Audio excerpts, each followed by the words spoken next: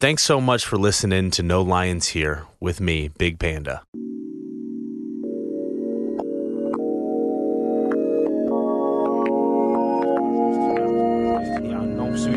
Hey, what's up, everybody? Welcome back to No Lions Here. My name is Big Panda, and I'm a recovering sex addict. Tonight on the show, I've got a very special guest in-house with me. Chelsay is local. Chelsay and I met through a program retreat back in December. And I got to say, Chelsay, when I met you and listened to you share, you were full of wisdom. And so I just really appreciated, everything that you shared and a little bit that I do know of you. Someone brought your name up to me to ask to come on the podcast, and I was like, absolutely, done. Let's do it. I reached out. You said, absolutely, let's do it. So I'm really excited to have you in here. I think it's super cool when, again, just people come on and you're in the studio. I like that it reminds me almost of like a small meeting. Mm-hmm. When I get somebody like in person. Mm-hmm. So thanks so much for coming. Welcome to No Lions Here. Thanks. One of the traditions is that I think it's tradition 2 where 2 people meet for the message of recovery. It's technically a meeting. Well, all right. Yep. Well, here we go. This is one of my meetings for the week. Yeah. Awesome. Again, I'll say this too at the end. I really appreciate it. Like it's very inspiring and motivating for me to reach out to people, because I've had people tell me no, and I totally understand it when people don't want to come on. Like, sure, don't hold that against them at all. But it's super cool to me that when people have the willingness to do that. So again, I really thank you. I really appreciate it. Yeah, I have mixed feelings about it. There's also a tradition. It might be tradition 9, 10, 6, maybe 6, that talks about, anonymity at the level of press, radio, TV, and film. And so I get mixed about that. But the other thing is, freely ye have received, freely give, is what the 12 and 12 says. And it's like, maybe I'm not respecting the tradition by doing this, but when you said you wanted to start with a prayer, my prayer was, God, speak through me to the sex and love addict who's still suffering. And like we talked about prior to this is tabooized. Nobody wants to talk about sex, or they only want to talk about it in, a porn form or something like that. And it's like, this is real and this affects people. And I never, ever thought I'd be 31 years old and a sex and love addict, right? Mm-hmm. But I have never found a better description for all the stuff that I thought was wrong with me. So if one person hears that maybe they have sex and love addiction, that's enough for this podcast. Yeah, absolutely. Like the service aspect of this podcast is what really, really gets me to go in and, to get emails from people that are like I got an email a couple weeks ago from a betrayed partner. Oh, wow. That was like, hey, thank you for what you're doing. Like, love the podcast, love what you're doing. And it's just that one email, and that just reminds me of why I'm doing this, and that it's helping people that I'm never going to meet or never would meet or ever come across in my life. It just like meetings, coming across people that I would never come across in my normal everyday life, and getting to have this connection where, we do suffer from this, but we also get to come together and share our experience, strength, and hope in hopes of spreading the message and helping the sex addict out there. Yeah, the big book says that we are people who would not ordinarily mix. Mm-hmm. So, that's why we keep some of our opinions. We have no opinion on outside issues because we wouldn't ordinarily mix. So don't bring that shit in here. But experience, strength, and hope, especially on the hope. You're not just carrying the message of, oh, you have this thing called sex and love addiction. You don't have to live that way anymore. All those things you're doing, all those character defects, all those things that you think are unique to you are not, and there's a solution for them.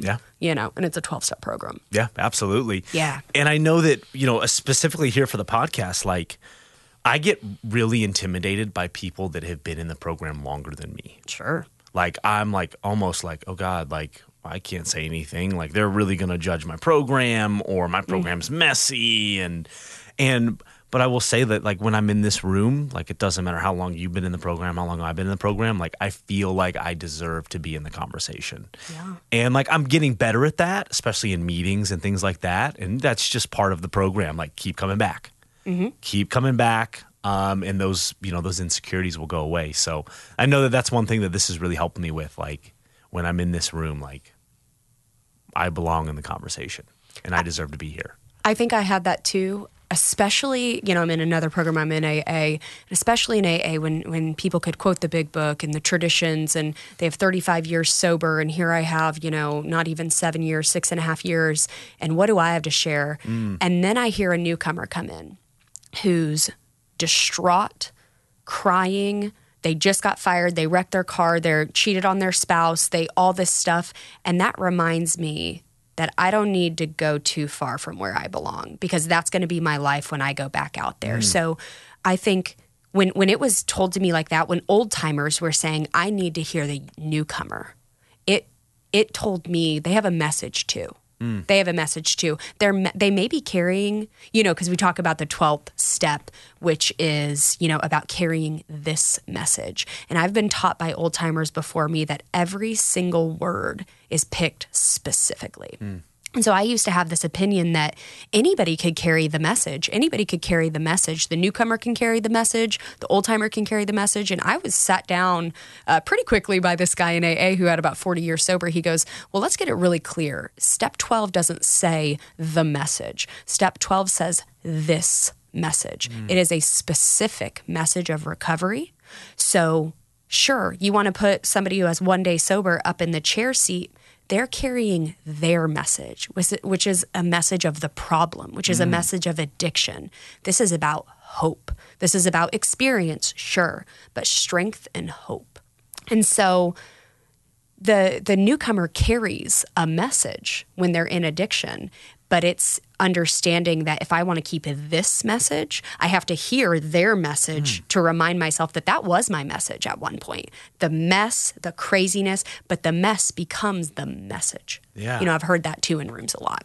But I used to have that same insecurity too. I still have it sometimes, mostly in AA because AA's real clear. You drank or you didn't. S is like, did you think about this person too long? Crazy stuff like that. And so people are in there like, I've been around for 18 years and I haven't watched porn in 18 years. That's not my story. I've been in here almost 8 years, about 7.5 years, or how many? Yeah, like 7.5 years. And I haven't cheated on my partner in 6 of those 7 years since I came in. But I watched porn like 3 weeks ago. So I don't have this, I have a messy story too, if you want to call it that, but it's my story. And it's, we don't take each other's inventory. So if you think my story is messy, that's your problem. This is my story. Yeah. And it's also like humility, step 7, like we are humble, like I'm still messing up. And if we try to show a newcomer that recovery is linear, we are just asking them to leave the program because they're not going to obtain it. Most of our worst enemies, most of our biggest character defects are perfectionism. So that's why I struggle with my non-linear S progression because I was supposed to get it the first time and be the best and be the fastest. And I'm still looking at porn. But you know what? 7 years ago, I was looking at porn all day, losing 12 hours a day to porn, not doing the shit I was supposed to be doing. And today I look at porn for about 5 minutes. It's progress, not perfection. Absolutely. I'll take 5 minutes of porn over cheating on my partner. I'm sorry, but I will. You know? Yeah. And it's that reminder too of like going back to that perfectionism of like, all right, in my story, I'm like, I went to treatment. I got to the root cause of it. Like, what? I should be done with this. And it's like, well, hold on, man. Like, done means I'm dead. In this life, done means I'm dead. But what am I doing differently? Like you said, what am I doing differently? And what I'm doing differently is I'm not acting out every single day. Right. Or multiple times a day because that was me before recovery. Yeah. Like cheating, porn every single day, masturbating multiple times a day, and then you throw in cocaine benders. Oh yeah. And it's like, well, I'm not doing that anymore for sure. I'm definitely not doing those things. So I've found that now when I slip, opposed to earlier on in recovery, that beating myself up isn't there. It's like, well, hey man, okay, let's look at what we're doing differently today. And not do I think that long-term sobriety is an option? Absolutely. Also, took me a long time to get into the woods it's going to take me a long time to get out of the woods too. What I'm saying. So, again, that was like, and I just kind of heard that recently, probably within the last couple months, of like the done versus differently. And so I'm really trying to apply that to my life and be like, okay, sure, we slipped. Okay, no problem. Like, right, there's causes and conditions. Let's go back. We can look at what happened. We can learn from that. But also, too, like, let's look at what we're doing differently today. Yeah. And that is, I have a program. Me and my sponsees have this, what did you not do, though? That's the question. They call me, oh, fuck, I looked at pornography, I masturbated. And I'm like, okay, what'd you not do? You didn't cheat on your husband. You didn't contact a POA. You didn't look at porn for 12 hours. Like, so, because we get so focused on, and this is just like a societal thing, but we get so focused on what we did wrong. And it's like, look at all this stuff you did right, though. Not to excuse the behavior you did wrong, but you had a silver platter of addiction options, and you chose the one with the least amount of damage. There's still damage, sure, but the least amount of damage. And back when you were in your addiction, there was no calculation on damage. It was all, like, you wanted the most damage because you wanted the highest high. Yep. The highest high comes with the riskiest risk. Yeah.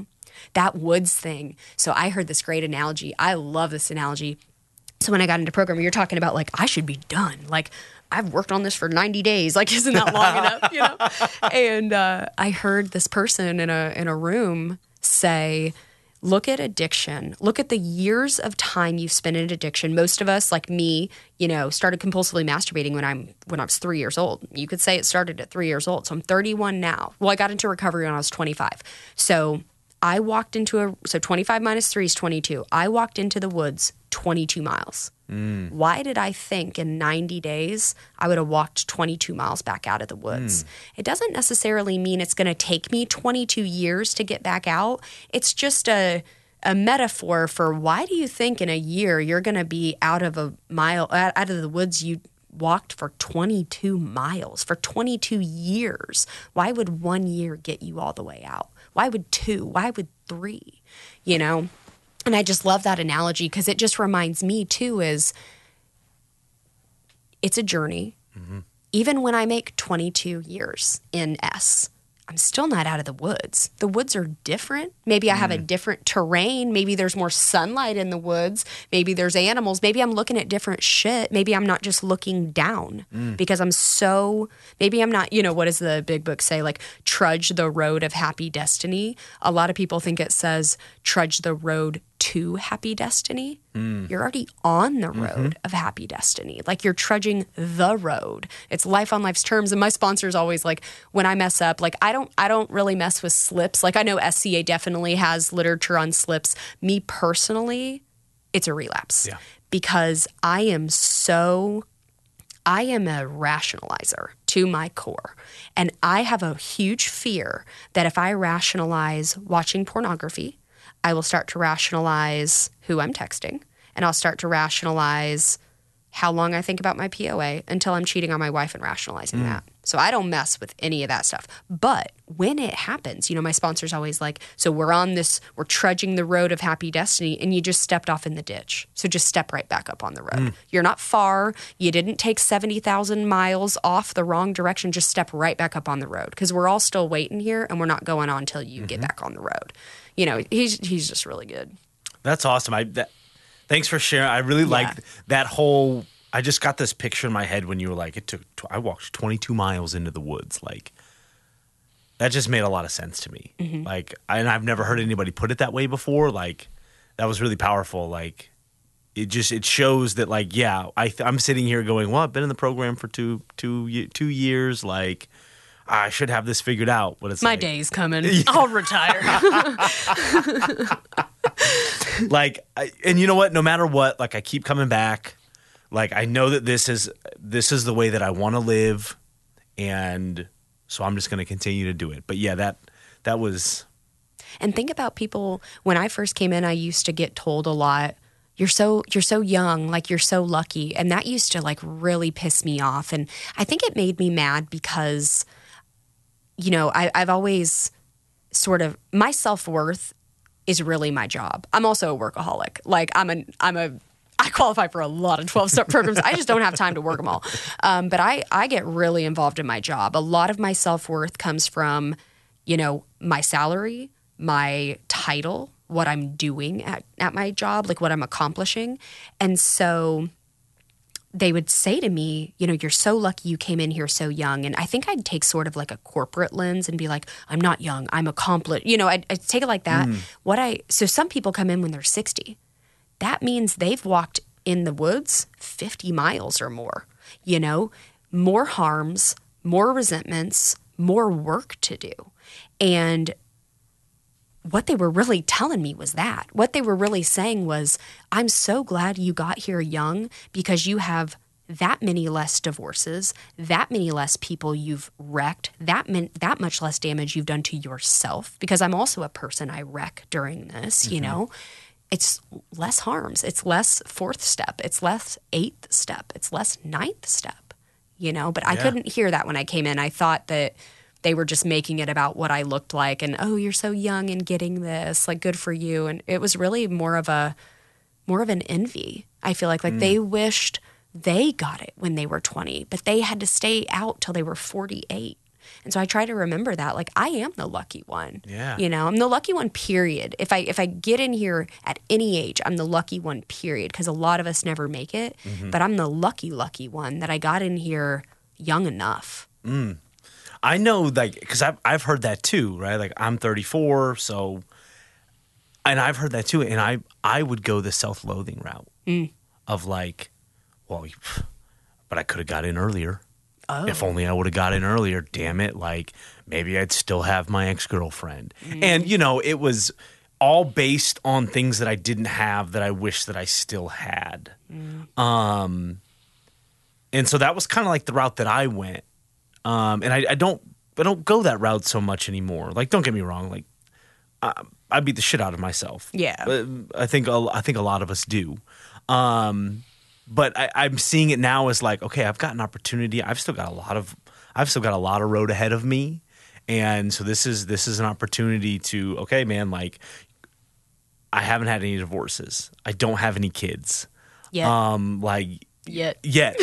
Right? Like, I do yes. want them, yes. Yeah. But like, okay, like, like if, for the longest time I was like, I just want my ex to take me back. Like, why isn't she taking me back? Well, and it's like, the way that I look at it now was like, that would have been a lot of work.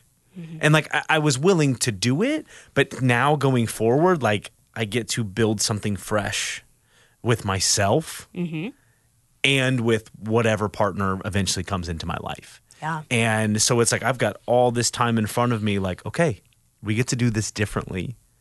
And so I'm like really grateful for that. That's interesting. It made me think of a couple things. So the yets, it's like you're not divorced yet. You don't have kids yet. You haven't messed up your life yet. You haven't gotten a DWI yet. Because if I start to think, I don't belong here anymore. Maybe I am unique. Maybe I'm terminally unique. And I go start messing around, all those things are coming for me. My addiction wants to destroy my life. I will have a divorce. My kids will not want to be around me. I will get fired from my job. Like, I am not terminally unique. I am an addict when I say I'm one. And as soon as I leave the room, stop believing the program, stop connecting with my higher power, all bets are off. Yep. All bets are off. Yeah, that terminally unique. I remember the first time my sponsor told me, like, dude, you're not terminally unique. And I was earlier on in recovery, and I was like, but I'm special. Yeah, I was like, that hurt. Yeah. And now it's like, yeah, no, I'm not at all. Like, no, I'm not at all. Like, sure, I'm one of a kind because I'm me. Sure. But my problems, I'm not terminally unique. Yeah, and the terribly unique, too, is not personalized. It's ego deflation. It's not saying you don't mean something to someone. It's saying you don't mean everything to everyone, Yeah. Yeah, I the big book talks about an egomaniac with an inferiority complex, and I am so that egomaniac. So that, that terminally unique thing, for me, it's when I get told I'm not terminally unique, it's like, oh, yeah, totally. Yeah. Someone has it worse or better than me, like, just period. But for me, I think when someone told me I wasn't terminally unique, I took it like, but don't you know who I am? Like, you just haven't met me yet. And it's like, who do you, I get that way in program though too. Like, you know, I get really like, this is the way it is. 'Cause I get a little territorial, maybe protective of something that saved my fucking life, you know? Yeah. And so I think it should be worked rigorously. And I think, you know, and you said something, this is kind of going back to what you said about wanting to be back with your ex-girlfriend. And that's part of my story is I am married to the woman that I cheated on, who was my girlfriend at the time, who we broke up. And I just thought, you know, this is another yet thing of maybe she does come back into your life on your higher power's time, if your higher power wants it.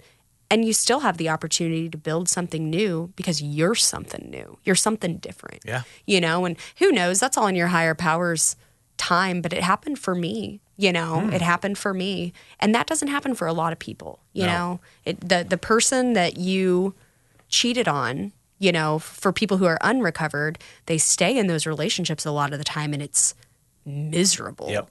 It's just misery. And you come into the rooms and it's like you can have a happy, healthy, joyous, and free relationship in spite of the fact that maybe because of the fact that you cheated on them, because of the fact that I cheated on her, I found the rooms of us. I will say 100% that like I am very grateful for my discovery date. Yeah. And I'm also very grateful for the boundary that she threw up. She kicked me out of the house, said, we're done. We were living together. She said, we're done. You need help. You need to go get help. Don't talk to me. And like, I still describe that as like the best and worst day of my life. Yeah. Because now I went on a 5-day bender. Sure. Afterwards that ended up in a glory hole somewhere. And then the next day I was like, I got to do something here. And then that led me to treatment, and then that led me to the program. And so I'm very grateful because you're right. If she would not have taken it so hard on me, or if she would have given me the pass and like, okay, like don't do that again. Because we had those conversations before around porn and drugs. And I told her what she wanted to hear. Sure. And then I'd go clean for 2 or 3 weeks. And then sure enough, right back into it. So without her like throwing me out and really throwing up that boundary, there's no telling where I would be today. No telling at all. So I'm really grateful for what she gave me in that. Yeah. And I don't hate her. I don't blame her. Like, more power to her. I pray for her. Like, I wish her the best of luck. And now I'm finally to a point where I'm like, you know what? I'm okay. Yeah. I'm okay.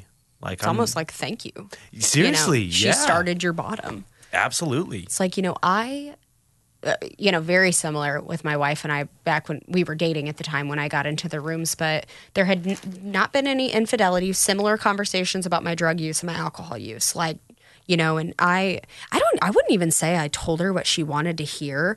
I think I believed I could do it. I wanted her so desperately that I'm like, oh yeah, I can go a week without smoking pot. I'd just drink more. I'd go a week without drinking. I'd just be high all the time. I could not be sober ever. And she didn't put up the boundary. S put up the boundary. S said, you're never going to get sober. You know, SAA was my first program, then SLAA, then SCA.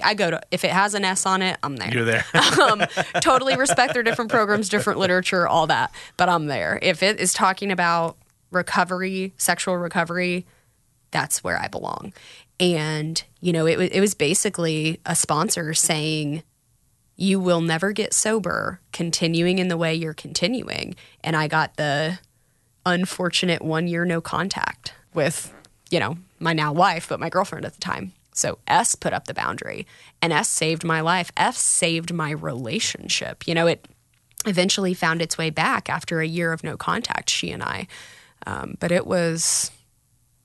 neither of us were strong enough. You know, I was a sex addict, but we attract the people at the level of health we're at, sure. You know? So, you know, I wasn't the only problem in that relationship, you know, and we both realized that through our own paths of recovery. Like, mine is 12-step in therapy. Hers is different, very different. You know, and when I was talking about that rigidity of like, this program saved my life and everyone needs a 12-step program, and I still believe that.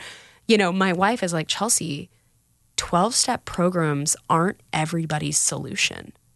Not everybody needs a 12-step program. Like, okay. But she's right. She's found health and recovery herself completely outside the rooms.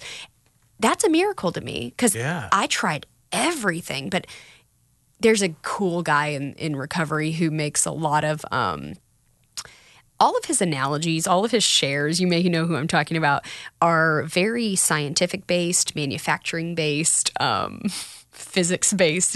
He's a brilliant guy. And he talks about himself as if he were a machine. And he said, essentially what I do to myself in addiction is I am a car and I run myself into a lake convinced I can float, but I was not manufactured to float. And I just love that because it's like, it's like me thinking, it's like I'm manufactured for a 12-step program. All that other shit I tried, it didn't work because I'm not manufactured for that. For some reason, the only thing that's ever worked for me is a 12-step program, and I think that there's a reason for that, And today when I think about acting out or think about the fact that maybe I am terminally unique, I'm not just risking. The one thing that comes to my mind first is I'm risking my friends. All of these people in the room, you sitting across from me right now, you're my friend. Prior to recovery, I had no real friends. My friends were based on who drank as much as me or who wasn't going to give me a hard time about how much I drank or used, people who thought cheating was not cheating, it was just having a good time. I never had friends that stuck around for very long because, frankly, I didn't stick around for very long because I lied, I betrayed, I was in fear of being found out, so I left you before you left me.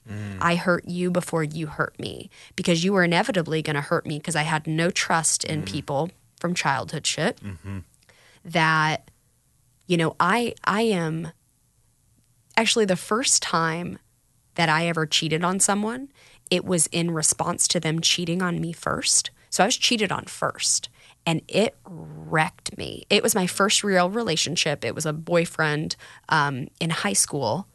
I knew I was gay. I just wasn't ready to be gay, so I was trying to conform. And so, I grew up in a really small town, so it was, you marry your high school sweetheart kind of thing, and I really thought I was going to be with him, and he cheated on me.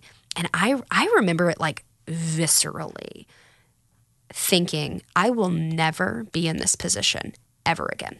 Like it was a game and I lost it felt like I lost publicly. Like I was publicly humiliated. And I made a vow to myself that I would never be in that position again. And every single relationship I had after that, and there were dozens, I cheated on every single person. Whether I wanted to or not. There were actually times I didn't want to, but I thought, what if she does it first and I lose? That's how calculated this is. It's about survival. Yeah. It's about survival. It's about preserving my fragility of what I think, the fragility of the identity that I don't even have, Yeah. And that's the second thing, right? So the first thing is I'm going to lose my friends, and the second thing is I'm going to lose myself because I didn't know who I was before I came in here. My favorite book was my girlfriend's favorite book, and I could tell you her favorite food and her favorite colors and what she liked to do and this and this and this, and those would become my things too.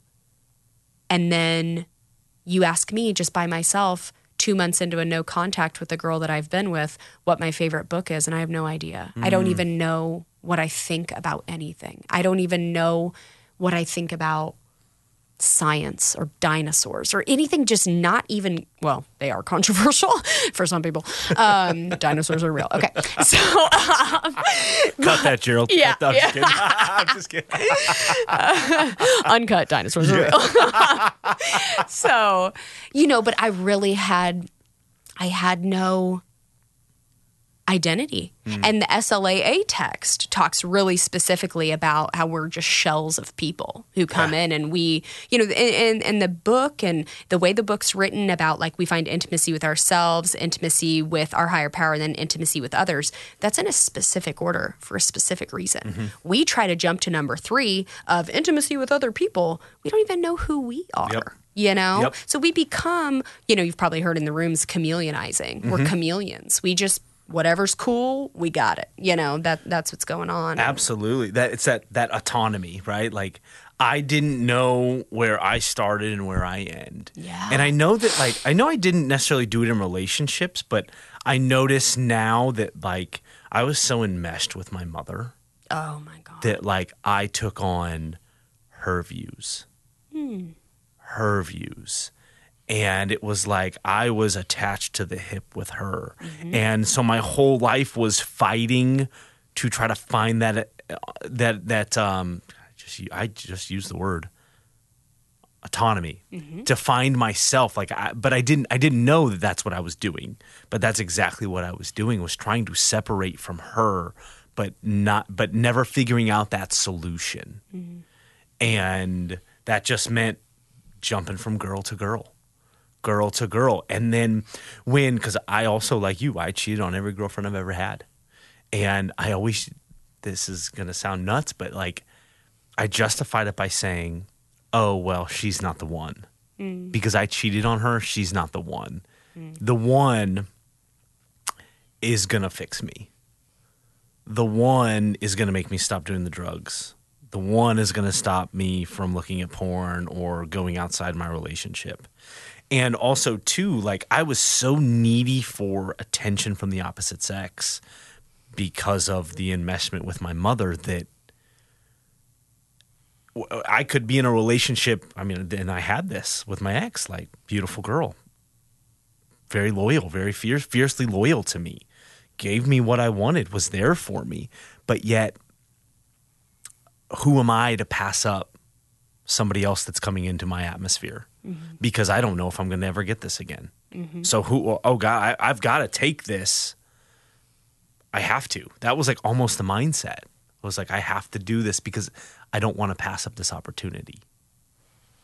My mind is bursting with thoughts about all of that.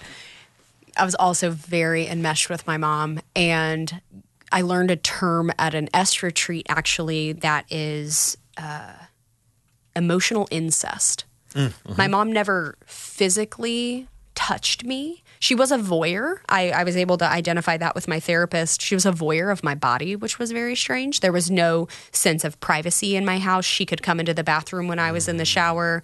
I'd ask her to leave. She would say, "This is my house. I can be where I want." Just no respect of my body, really. And so I was very emotionally enmeshed with her. And, my dad is still an active alcoholic, and my mom is what do they call it? Like an unrecovered Al-Anon. Didn't know any of the. I knew my dad was an alcoholic. Didn't really understand alcoholism, though, in terms of, until I got into AA, what it actually means to be an alcoholic. I thought prior to AA, he was choosing to do that he had control over it and was refusing to do anything about it. I know this is a disease, like that's just not true. And so I was emotionally enmeshed with my mom, and this is a very innocuous example, but in first grade, my favorite color was purple because my mom's favorite color was purple. And my favorite color was purple because she's born in February, and the birthstone is amethyst. And she was 37 at the time when I was in first grade, so my favorite number was 37. I was just so about her, And what's interesting, what correlates here is you're enmeshed with your mom, so you need attention from women. I'm enmeshed with my mom, and I need attention from women. It's mommy issues. Oh, 100%. Like 100%. 100. And, yes. There's a lot of discussion, too, about, like, being gay. Like, is it a gene? Is it biological? Is it this? And I don't know, but I do know it is hugely environmental. Hugely. My dad was completely absent. I had no brothers, no nephews, 3 sisters, and a mom. Very involved with women. Like, I just think that had something to do with it. I just wanted attention from women because those were the only people who gave me attention from women. Or those are the only kinds of people who gave me attention were women. That has nothing to do with a sexual attraction, though. So something else is at play. But I always think about that of, when I look back at my childhood, no wonder I wanted girlfriends. No wonder I, did some of the things I did. And, you were talking about your addiction. And so when you were with a girl, you'd rationalize it that, well, she wasn't the one. And there's a really wonderful part in the SLAA text. It's a really great text if you've never read it, really great, which says something about how, and it's one of the characteristics too, right? We put people on pedestals. So this person's on a pedestal and they inevitably fall. We shouldn't have put them up there anyway, but this line in the text says something like, any person we were with, basically it's, I'm butchering it so bad, but it says in so many words that we always believed the next person was going to fix us, and whoever we were with was just the most recent example of our addiction. So we always believed this one person is going to fix me. Once I get her, okay. And I really believe that I thought lust was love. Yep. So that initial high, you said something like, I felt like I couldn't pass this up, because you couldn't. Because your addiction was telling you, don't pass this up because it's never going to come again. And that, at least what my addiction was doing. And I thought, oh, this is the girl I'm not going to cheat on. This is the girl who's going to make me happy, and this and this and this. And I cheat on her 2 months later because she got boring. And it was never the girl. It was me. Yep. It was me. Yep. That's like one of the things that like I really wanted to convey to my ex was like, wasn't you. Like, this was me. You could have done everything perfectly. In my mind, you could have followed my script to the T, and I still would have gone out and done these things. Yeah. It wasn't you. It was me, and this is something that I've been doing. It's a pursuit that has been ingrained in me for a very long time, and it's bigger than myself, and I couldn't see it. Yeah. And that was like one of the things that that was one of the reasons behind wanting to get her back so bad, was like, I just want her to know that, because I know she took it really hard. Sure. She took it really hard, and understandably so. And she has her own issues that she brought to the table, just like we all do. But yeah, that was like the big thing, was like, I just wanted her to understand that like this was me, and that there was nothing you could do to stop this. There was nothing you could do. This was me. And so now, thanks to the program, I get a chance to take a look at all that stuff and see that, okay, yeah, it is all me. Yeah. It is all me. I think there is some gray area, though, where it's not always all me. And that comes so for example, in my relationship, when I disclosed to my girlfriend, wife now, that I had cheated on her, she chose to stay. And, okay, we'll work on this. And what would happen, though, was there was this expectation, and I believed it too at the time. I had not made it to recovery. I wouldn't make it to recovery for another year, but we tried to stay together. We tried to make this thing work. And there was this idea that I had the idea that I was the problem and I needed to fix, and she had the idea that she was missing something. If only she could give me a little bit more, I wouldn't have done that. Similar to like how your ex feels. Like, oh, maybe if I, had been a better cook or whatever, that's a bad example, but just whatever. If I could have filled this one hole that's probably missing, this is not a hole, this is a void. This is a void. And your better cooking is not going to do shit for this void.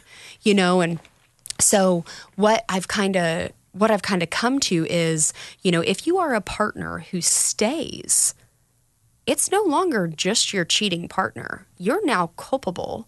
In that, culpable is maybe the wrong word, but if you're not doing recovery for your own self, for your own good, you're enabling. It is not, my therapist talks about a three-legged stool. Like, there's my recovery work, there's my wife's recovery work, and then there's our work. And when you think it's one person and then both, when there's not all three stools equally, you're going to struggle. You're going to struggle. And the SLAA text, I mean, seriously, if I could just go buy it. The SLAA basic text, seriously, chapter 1 is written by a guy named Rich who founded SLAA, and he's the primary sex addict. So, we get taught that it's two sides of the same coin. Most of us show up heavily as one side, but we can flip when we need to. So I show up heavily as a sex addict, which means I'm the predator. I'm the pursuer. You are my prey, and I'm looking for you. Who do I attract? Love addicts, because they've got that same energy that I've got. I'm not attracting healthy people. Healthy people see me coming in and they're like, you know, unhealthy people are like, oh, is she going to talk to me? And that's who I'm going for, you know? And so chapter 1 is written by Rich and he's the sex addict. Chapter 3 is written by Kate and she's his wife and she is the love addict. And it is a beautiful representation of his experience of their story and her experience of the story. And I found that very healing in my own relationship where there has been infidelity, for my wife to read that chapter 3. She underlined so many things. It's very painful for me to see, because it's my book. So it's very painful for me when we read chapter 3 in meetings and stuff, which we don't do very often, to see her underlines because it's painful things she's underlining, but she can relate to that. And that helped her not feel crazy. That helped her not feel terminally unique, that she was the only one whose cheating partner made her feel like this. You know, it talks about gaslighting and it talks about believing in the goodness of your partner. And this was a one-time mess up and they're never going to do it again. And they inevitably do it again. And you can't get yourself to leave. That's a little bit different than your experience because your partner did leave. But a lot of partners, so she probably doesn't qualify as a love addict. She qualifies as, this is a non-negotiable, see ya, which is awesome, which is like, good for you for having boundaries because I'm in here learning what a boundary is. Yep. What the fuck is a boundary? You know, like crazy. And now, you know, there's another really great person in the program. She's been in 19 years and she calls herself the boundary bitch.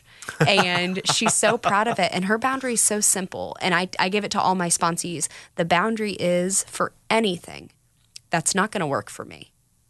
That's it. That's the boundary. It puts no onus on you. I'm saying it's not going to work for me. So when you say something like, hey, you know, something inappropriate, I don't know, like, you want to go hit on these girls over here? That's not going to work for me. You know, if for people who struggle to set boundaries, because it sounds like, you know, because I used to struggle to set boundaries. I used to think I was going to be, because being a woman in our society, you're bitchy when you set boundaries. You're mean when you say no. And there's so many, my sponsee and I were talking about it today, the levels of boundaries. You know, she's going through some stuff with her family and, you know, she's worried that all of her boundaries are going to be too harsh. And it's like a boundary can be as simple as not laughing at an inappropriate joke. You don't necessarily have to call that person out, but you're choosing to not partake in that because that does not align with your integrity, and it feels incongruent. You know, your boundary could be as much as, don't tell that joke, that's really inappropriate. You know, that's it. And then when they want to say, what do you mean it's inappropriate? I said what I said. Yeah. I don't need to explain any further. Yeah. I had none of these words, none of these concepts, no ability to say that's not going to work for me until I got into the rooms. And boundaries can just flux. You know, they can be really rigid because they need to be really rigid. You can overset a boundary. That's the other thing program taught me. I can walk it back. I can overset a boundary and be like, Alex, enough. What you just said hurt my feelings. And I can be like, whoa. I just overreacted, man. Like, sorry about that. You know, you can walk things back. You can reset a boundary. You can change a boundary when it doesn't need to be there anymore.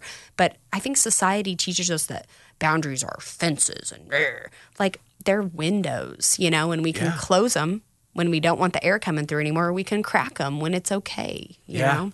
That doesn't work for me. That's awesome. It's so good. That is like really awesome. It's so good. I'm currently working on boundaries. And like boundaries is really tough for me because again, like, you know, they say that like healthy people with boundaries come across as assholes.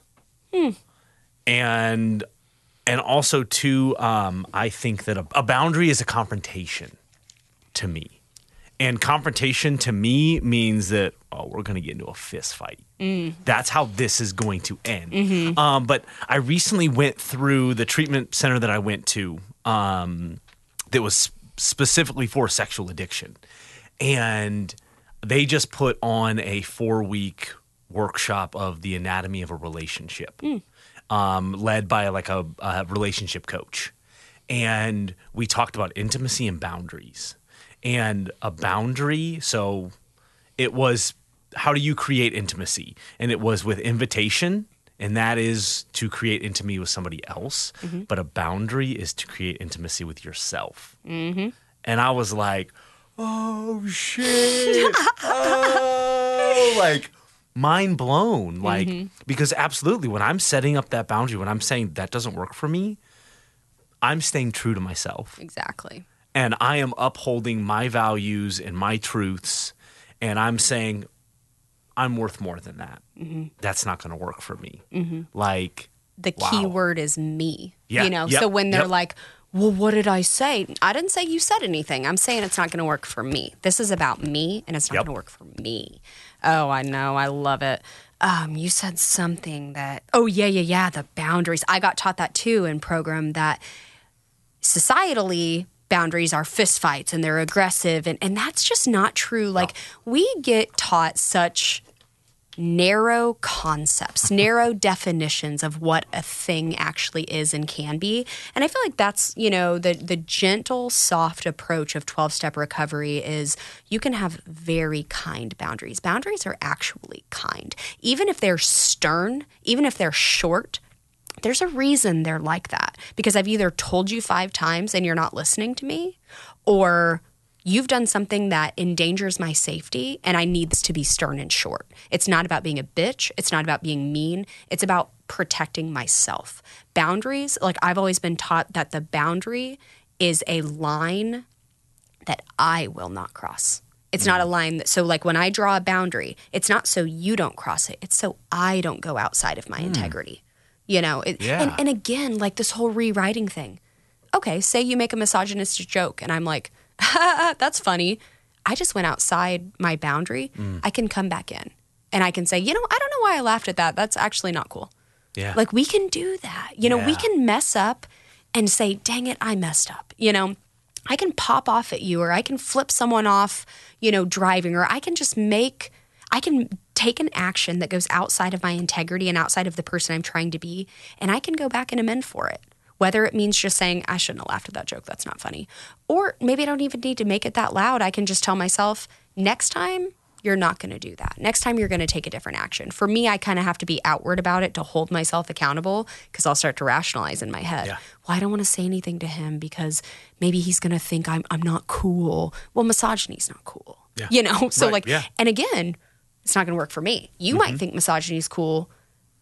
Okay. But I don't, so I'm going to stay within my protective boundary for myself. And, I think relearning that boundaries are so I can treat you kindly, because, so many boundaries with my parents, man. I had no boundaries with my parents. I have better relationship with my parents today because I have really strict boundaries, which it may just be like, I don't talk to my mom for more than 30 minutes on the phone, just because we start to grade on each other after that. And I can get in that mode of like, oh, am I a bad daughter? Like, I don't even talk to her for more than 30 minutes. But we spend that 30 minutes enjoying each other and laughing instead of spending an hour where an hour of it is us just complaining about things, so the time is actually better spent, even though it's less time. Yeah. That's that's something that I need to work on, is boundaries with my mom. Yeah. Like, and that's really tough. Like, and it's I feel like in my experience, it's harder to set boundaries with family than it is with friends or acquaintances or even program friends. Like, that family of origin stuff is so tough when it comes to boundaries. And because I think, oh, well, if I tell my mom I don't want to talk about this, then, that's going to hurt her feelings. I know. And, well, and I'm a bad son. And I'm a bad son, and I don't want to do that. She's done so much for me. Like, I know. Oh, I can't. Well, all right, well, I guess I'm just going to sit here and take it. And then it ends up taking so much from me to where I'm like, fuck, I need to go isolate. I need to, oh my gosh. And it'll watch mess porn me over up. this. Right. And it'll mess me up for a week, 2 weeks. And it's like, so, and that's been really tough for me. And I'm working on it. We'll get there. But I really liked, I think that kind of like a broad point that you brought up was like, we can walk this stuff back. Like nothing's concrete. No. Like things are always changing, just like our recoveries, like things are evolving, things are changing. And that's like the beauty of the program is like nobody's sitting here telling me you got to do it this way. You got to do it that way. Like one thing that I really like about my sponsor is like, he doesn't tell me, no, don't do that. It's like, all right, man, like you're going to have an experience with it. You're going to learn from it. I love you. I support you. I hope you don't go and do that. Right. But you know what? You get this. You need to learn from that. And I know that I am definitely one that needs to get a thump on the head every now and then. And that doesn't necessarily mean that I need to dip all the way down into my inner circle to get that. Right. So that's kind of what I'm learning now is like, how do I not go that far? How do I get the little bump on the head, and how does that do it for me without having to get that 2x4 across the head? But again, just the beauty of the program is that like it's also fluid and not concrete, and like it's always changing and evolving. There's this beautiful quote. It's non-program or non-conference approved literature. It's called The Lover's Dictionary by David Leviathan. And what he does is he takes words and redefines them using his own experience. So he might take the word love, for example, and instead of writing like an emotion we feel, blah, he says love, the time, I'm making all of this up right now, but he'd say love, the time that I didn't feel good and you brought me chicken soup and kissed me on the head. Like, so you see what I'm saying? Like he takes words and defines them based on experiences he's had. And it made me think of the word flux. That's one of my favorite words in his book. He says the word flux, and it's a bunch of sentences, but he says something like, the weather changes, the like feelings change, the something changes. He says the temperature of the shower changes. And that's the last one. He starts really big and says things like, he doesn't say this, but maybe like the solar system changes, and he goes smaller and smaller and smaller to where, the weather changes, and then the temperature of the shower changes. And it just really puts into perspective for me that is how much things can change. Even the temperature of my shower changes, and I have to adjust it and adjust it. And if I can adjust and be patient adjusting the temperature of my shower to get it just right, then I can adjust the thing I just said to you so it can be more accurate to what I meant. So with your example, like with your mom of like, I don't want to tell you this, Mom. Maybe the boundary is, Mom, I really wish I could talk about this right now, but I feel really awkward and I'm just not in a place to. That's what I try to figure out. What can I say that is not oversharing, not over-explaining, not being, codependent, keeping my boundary, but being accurate to why I won't do the thing that's being presented to me. And again, I always reserve the right for no to be a full explanation. I don't need to say anything other than no. No is a complete sentence, and that's my boundary. Yeah. Yeah. And there's an old Al-Anon rule: if you say it once and you let it go. And so, if I set the boundary and you want to push the boundary, I'll reinforce it one more time. And if you want to push it again, it's just what was unclear. What was unclear about what I just said. It's also, if you're not going to respect my boundary, then I need to consider this relationship. If you don't respect my boundaries, like you're essentially saying you don't respect my person, and that's not okay. And I've also learned, so the whole flip side of not having boundaries is also having no respect for other people's boundaries, which I had zero respect for. I'll raise my hand to that as well. Yep. That's a whole conversation. Like, girls admittedly being uncomfortable doing things and me coercing them into why it would be okay. And that's not okay. And that's an extreme example of me not following boundaries. But even things where it's like, oh, I don't want to do that. Well, come on, let's do it. Like, no, I'm really not feeling good. Okay, well, what? And, just turning it into an argument or whatever. And today it's like, she said no's a complete sentence. I'm going to go do it myself. The ability to do things myself is like crazy. Take myself to dinner if somebody else doesn't want to go. In fact, make a point to not ask anybody else to go sometimes. So I'm just spending time with myself because I like to stay busy. And busy can be a middle circle behavior. Definitely. When I stay super busy, I don't want to pay attention to something. You know, I want to stay all in my job and these events and meetings and this. And it's like, where's your quiet time for you and your higher power? You don't want to deal with something.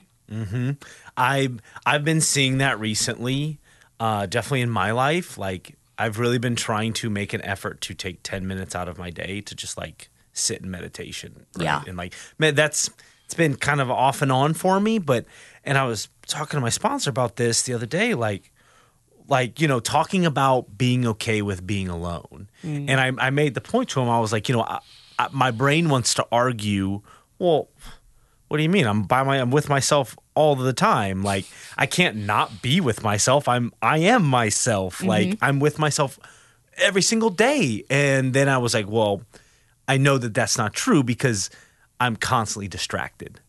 Constantly distracted, whether it be with work, the phone's in my hand, the TV's on, you know, whatever it is. Like, I'm always distracted because I want to be distracted, because then I don't have to deal with what's really going on with myself, because that alone time scares the shit out of me.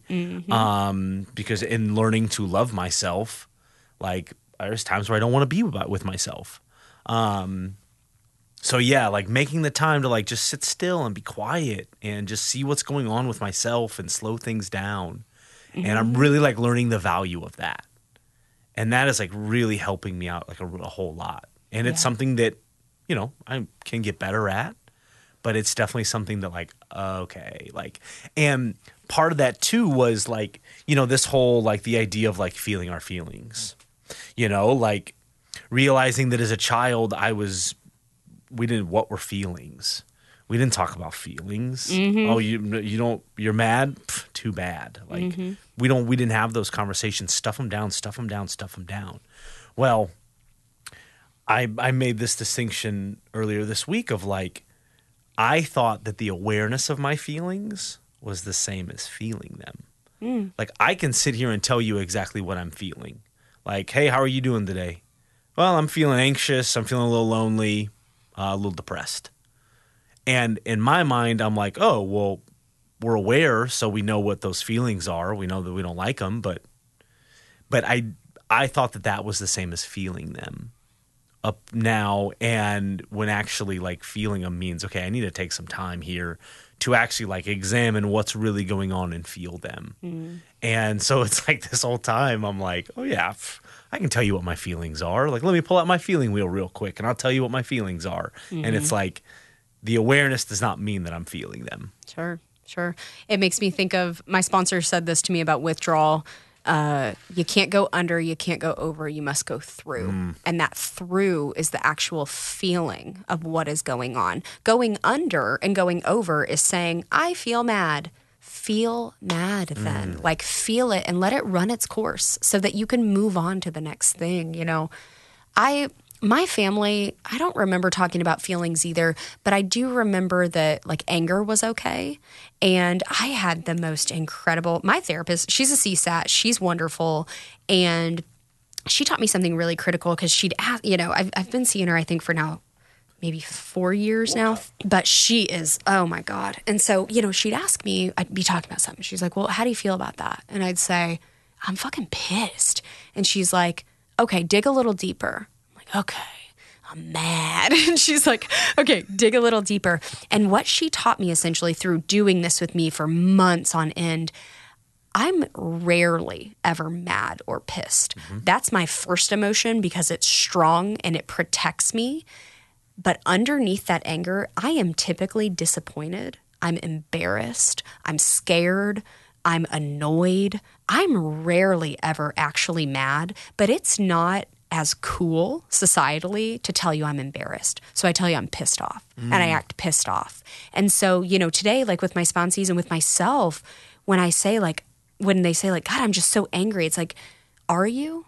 Like, dig under that. What actually are you? You know, oh, I'm so mad that, you know, my I got a flat tire. Are you mad that you got a flat tire? Like even little silly things like that. Like, or are you actually annoyed that you have to, or financially insecure that you now have to pay for a tire? Like, and you just get to the bottom of it so much quicker when you actually identify what's going on. And the other thing she taught me, she does somatic experiencing, which is feeling your body. So she doesn't have me do anything other than she'll say, where in your body do you feel this? And I remember in the beginning months, I didn't know. I couldn't even, because I'm so intellectual. I'm so mental. This body I just slam it around, do what I need you to do, go where I need you to go. I have no appreciation for my body. So much so that I'm also an anorexic. I told you I could qualify for a lot of 12-step programs. But I've struggled with anorexia since I was 10. And so a deep disappreciation for my body, starving myself from nutrients and things like that. And so she'd say, where do you feel that in your body? And I was like, I don't even know. I don't know. And now to this day, it's like she'll say, okay, and then what I'd go from I don't know to identifying a thought. And I'd say, well, I think. And she's like, I didn't ask you what you thought. I asked you what you felt. And it's like, okay. And so, she's almost trained me to where like sometimes I'll be at work and somebody sends me this email and I'm like, man, my shoulders are tense. Instead of, oh, I'll light you on fire, dude. Like instead of the mental, it's the body. And she, there's tons of books and stuff that are like the body keeps the score and all this. But, when we get to talking about some really difficult things and I'll say like, I really can't remember. And she's like, your body can though. Like, we talk a lot about how the mind is a manipulator. Can be, not everybody's mind certainly can be. The mind is a manipulator, but the body is only truth.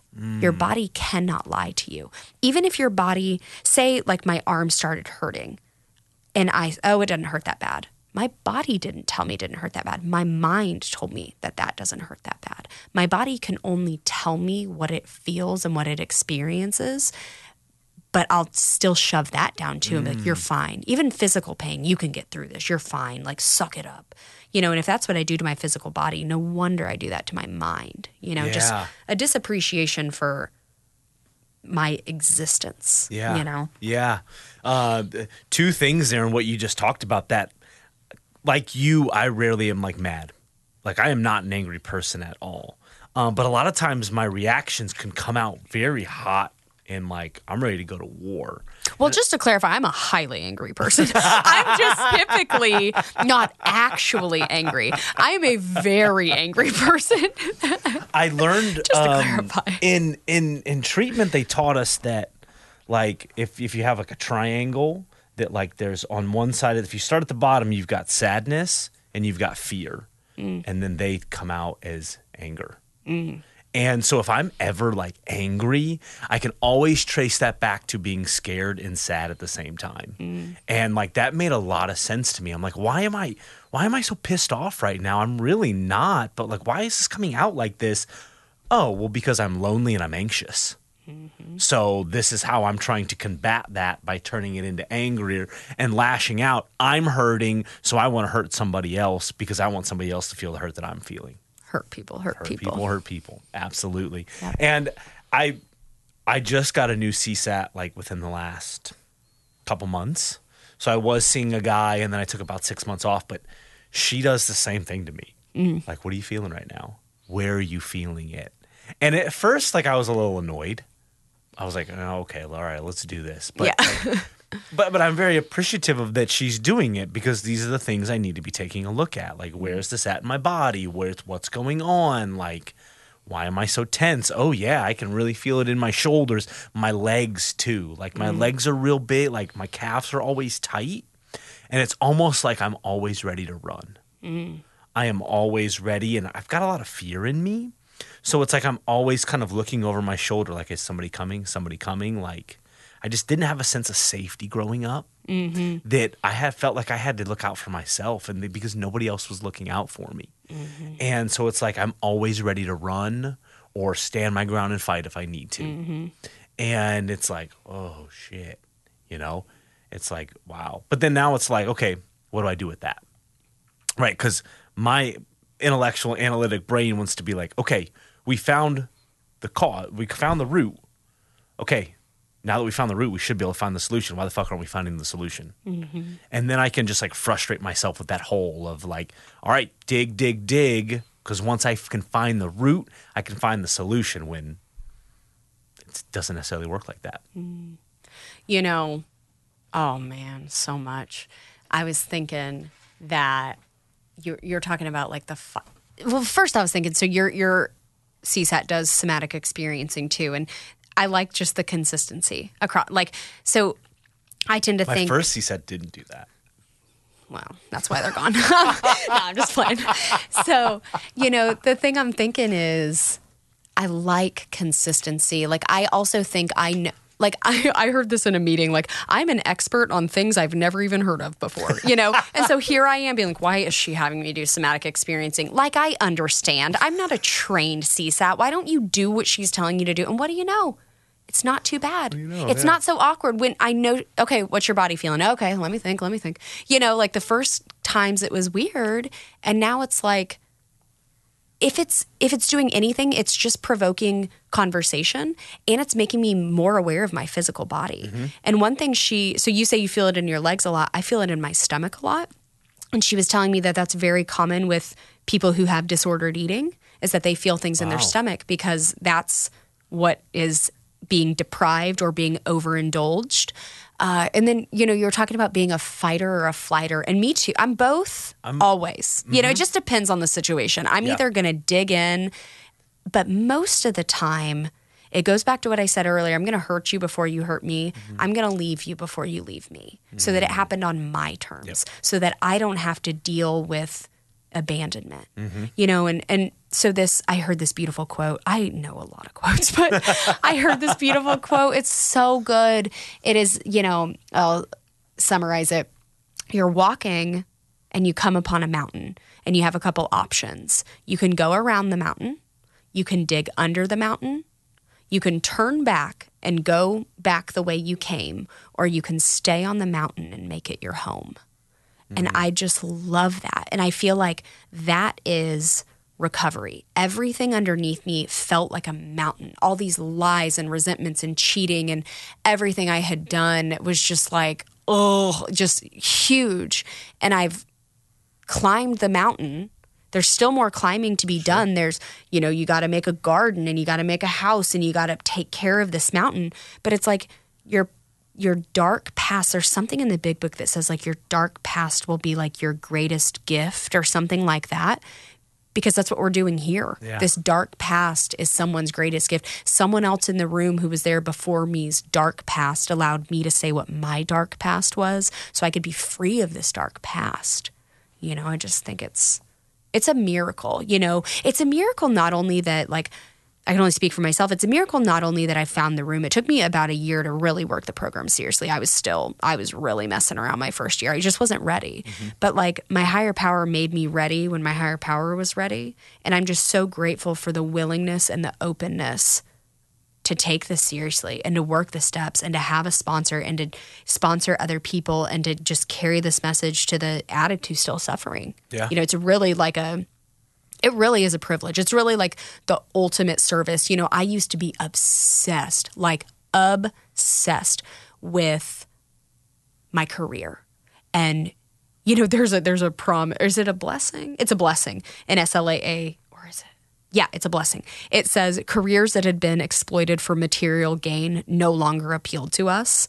Because that's what I was doing. I was exploiting anything to get rich, so the world knew I was successful. Because external validation, I am an external validation junkie. I'm pretty when you tell me I'm pretty. I'm smart when you say I'm smart, because I can't tell myself these things. And so I was obsessed with, what am I meant to do in this world? What is my ultimate job? And it came to me about a year ago that it was like, if you only ever carry the message of recovery to one person, that is your job. That is your job. Because on my deathbed, I might be like, damn, I made some money, you know, but I think I'd be like, damn, like I watched people recover and I recovered. The most important thing in my life, number one, is sobriety. over my wife, over everything, because I don't have a wife if I don't have sobriety. Yep. I don't have a job if I don't have Absolutely. sobriety. I don't have a good relationship with my dogs if I don't have sobriety. So don't get it twisted about what's number one, Like, I can't get it twisted. It is Yeah. sobriety through recovery. Yeah, that just saying that telling us that, if we put anything before our recovery, we're going to lose it. Sure.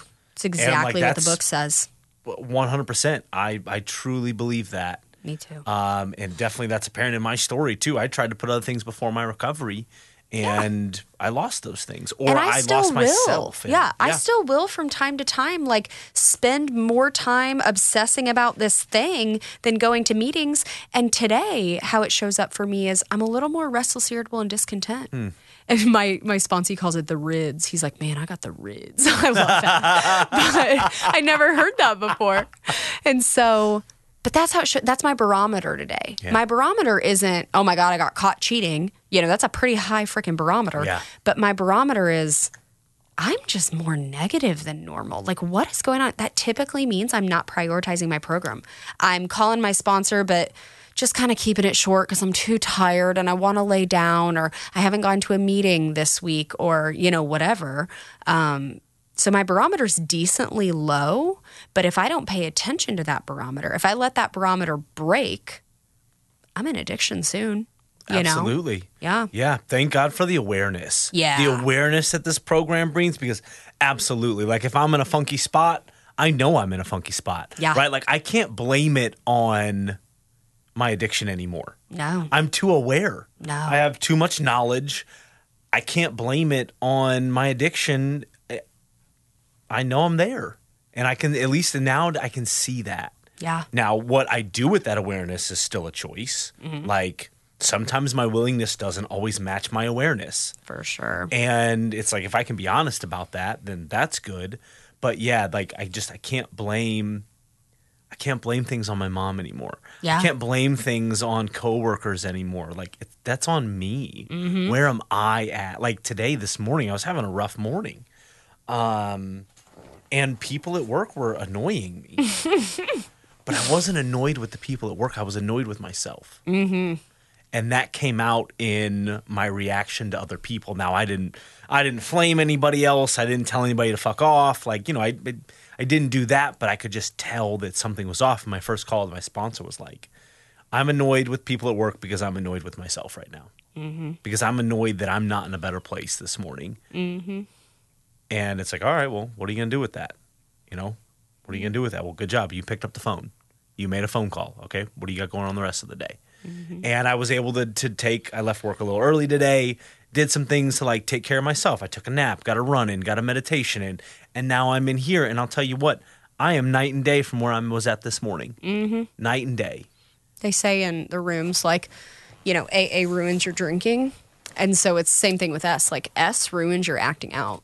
So, you go act out and it's like, I'm not supposed to be doing this. Like, I know I'm not supposed to be doing this. It just doesn't work anymore. The mystery's gone. Yeah.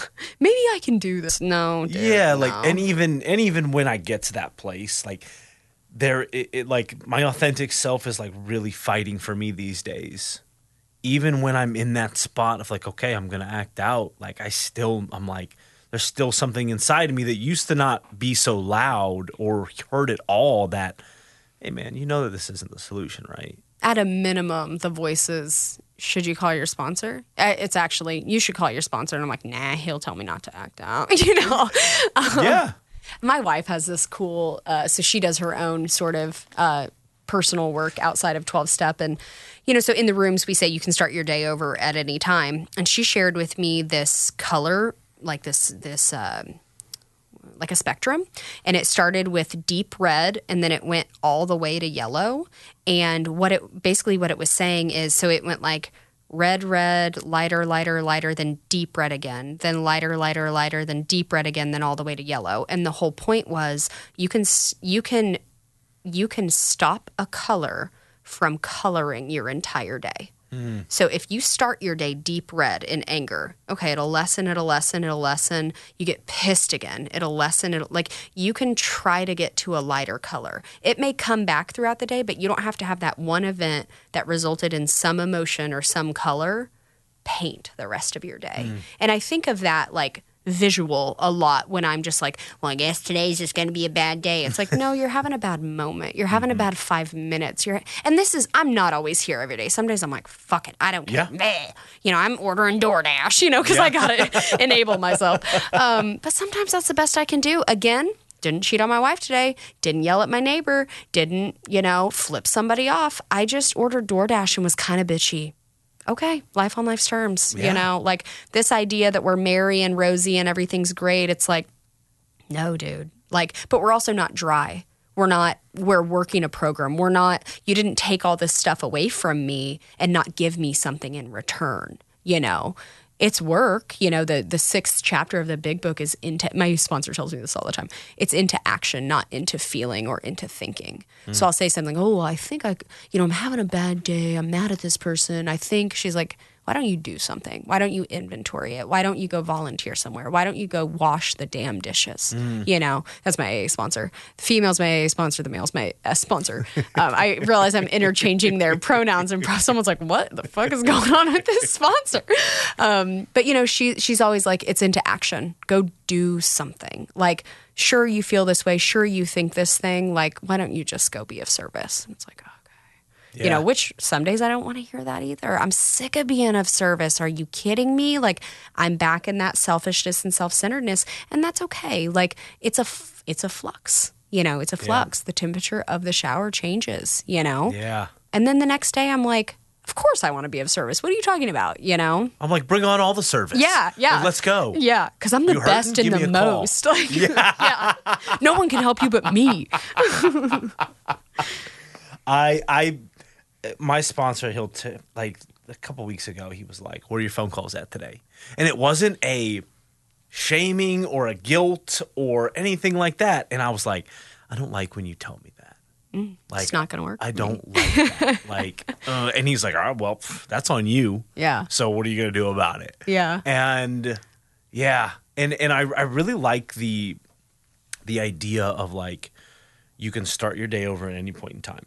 Because I know earlier on in recovery, when I'd relapse, I'd be like, well, tomorrow's a new day. Yep. I might as well do I've more. still got 8 hours left in my day.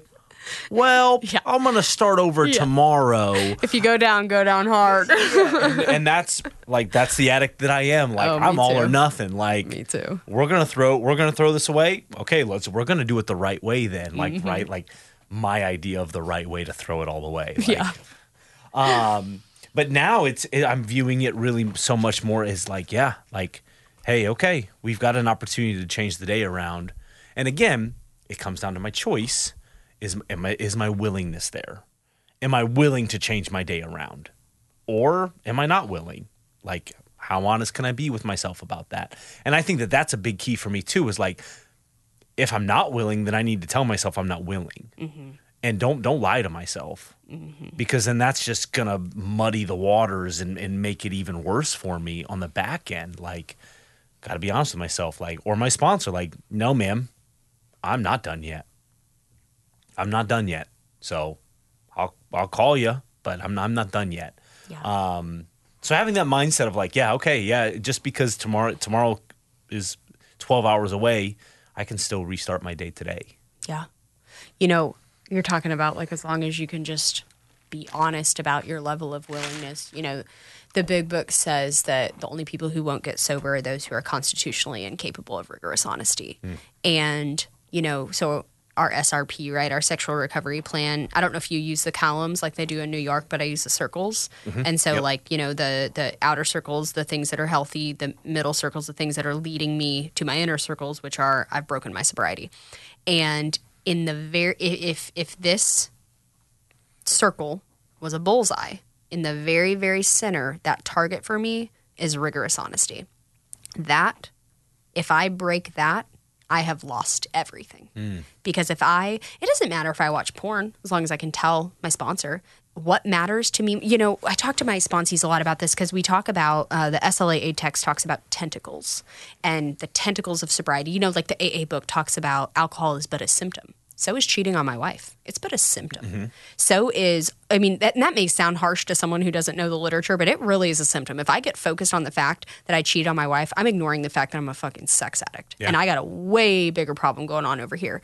So I try to focus on the head of the octopus, not its legs. And the head of the octopus is rigorous honesty.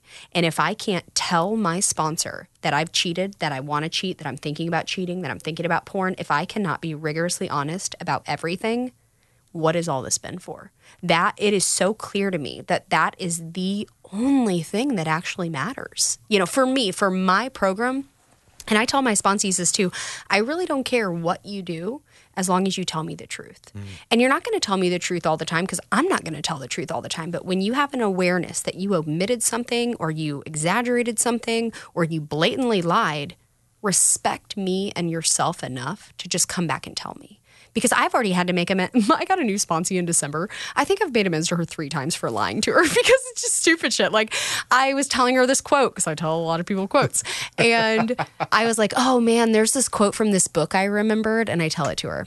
And then I leave her another message. I'm like, I said I remembered it, but I actually Googled it and then quoted it because I didn't remember it. But it's things like that. Like, you know, my SLAA women's group talks, you know, about I have breakfast food honesty.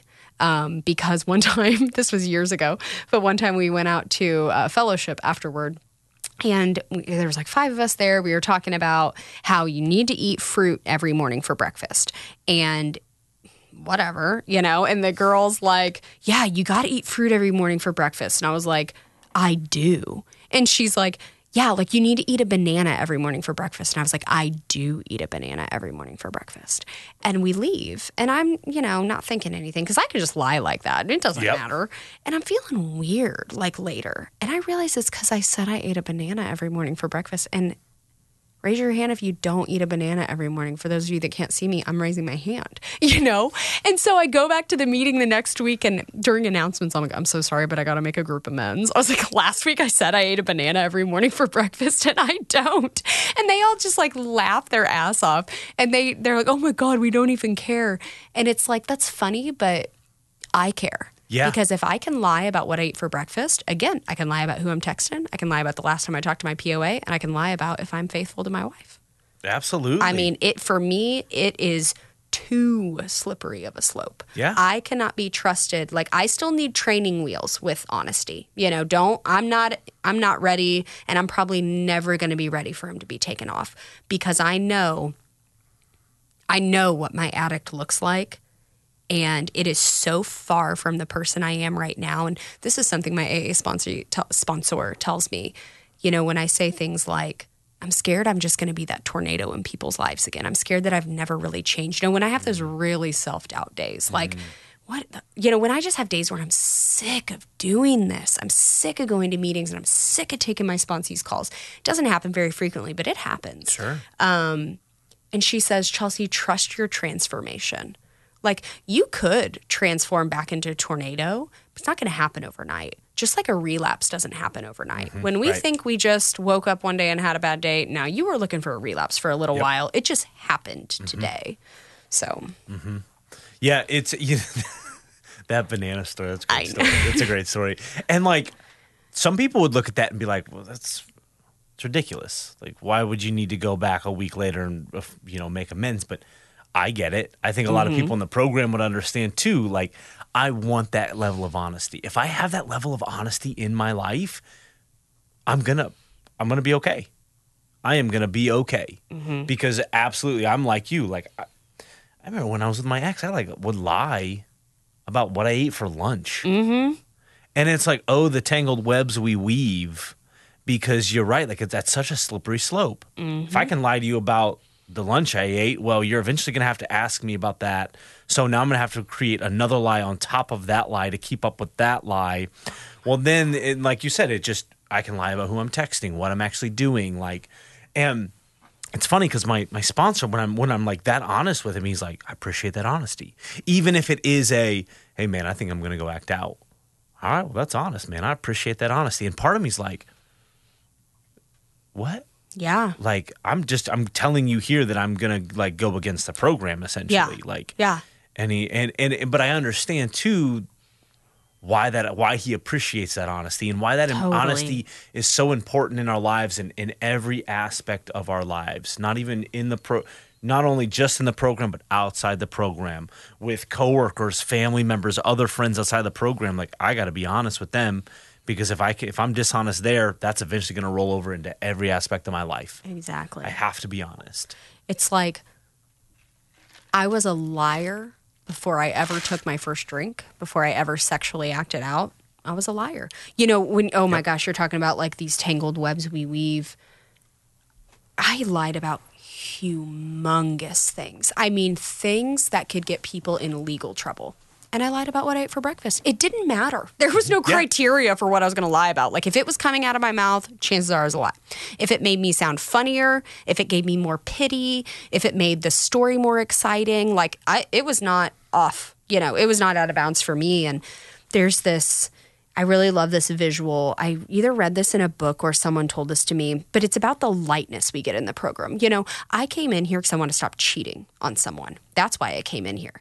I did not know what I was going to get. I thought I was just going to get that, if even that. And just for a little while, just till I got my act together. And my most appreciated, so I got friends, right? I got these things, but I got a lightness. My mind is so much less clouded with the shit I put into it. And there's this visual that talks about this guy is walking through the desert and he's loaded up with just baggage. Just think of pots and pans, and he's just in the middle of the desert, nothing to be seen, and he's just lugging this. And he comes upon another person in the desert and he says, "Why are you carrying all that around?" And the guy says, "I didn't know I could put it down."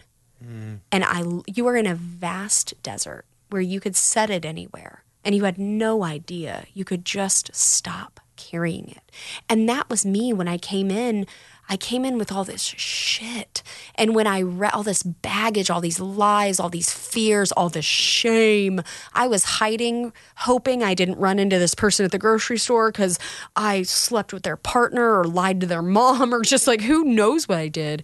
And the rooms is where I set it all down. It's entirely optional if I pick it all back up. And I won't pick it all back up at once, but I'll start piling it on with saying I eat a banana every morning, and saying that I don't have social media, and saying that the person named Paul in my phone is a guy. Shit like that. Like, you start piling all that back on, you start clouding up your mind again. And it's like, I don't think I would trade anything for just almost the boredom of my life. Like, it's kind of boring. Like, I don't really do anything, except go to meetings. But I don't mess with people. I don't lie. If I lie, like, you're going to get a really awkward amends if it's a really stupid lie, but it means something to me. Again, It's like that boundary thing. It doesn't matter what you think about what I'm doing. It matters to me. I have to stay within this bound, which is my integrity, which is my person, which is what Chelsay is. Yeah. And if I start stepping out of that, then who the fuck am I? Yeah. I'm whoever you want me to be, again. And I know what happens when I'm whoever you want me to be. I'm a monster. Mm-hmm. I'm a monster. We're doing this for ourselves. The honesty, the amends, or the silly, I ate a banana this morning. Yeah. I'm doing it for myself. I'm doing it for myself so I can do it for you. Because only Chelsay in her integrity can show up as a wife, can show up as a friend, can show up as a good pet owner.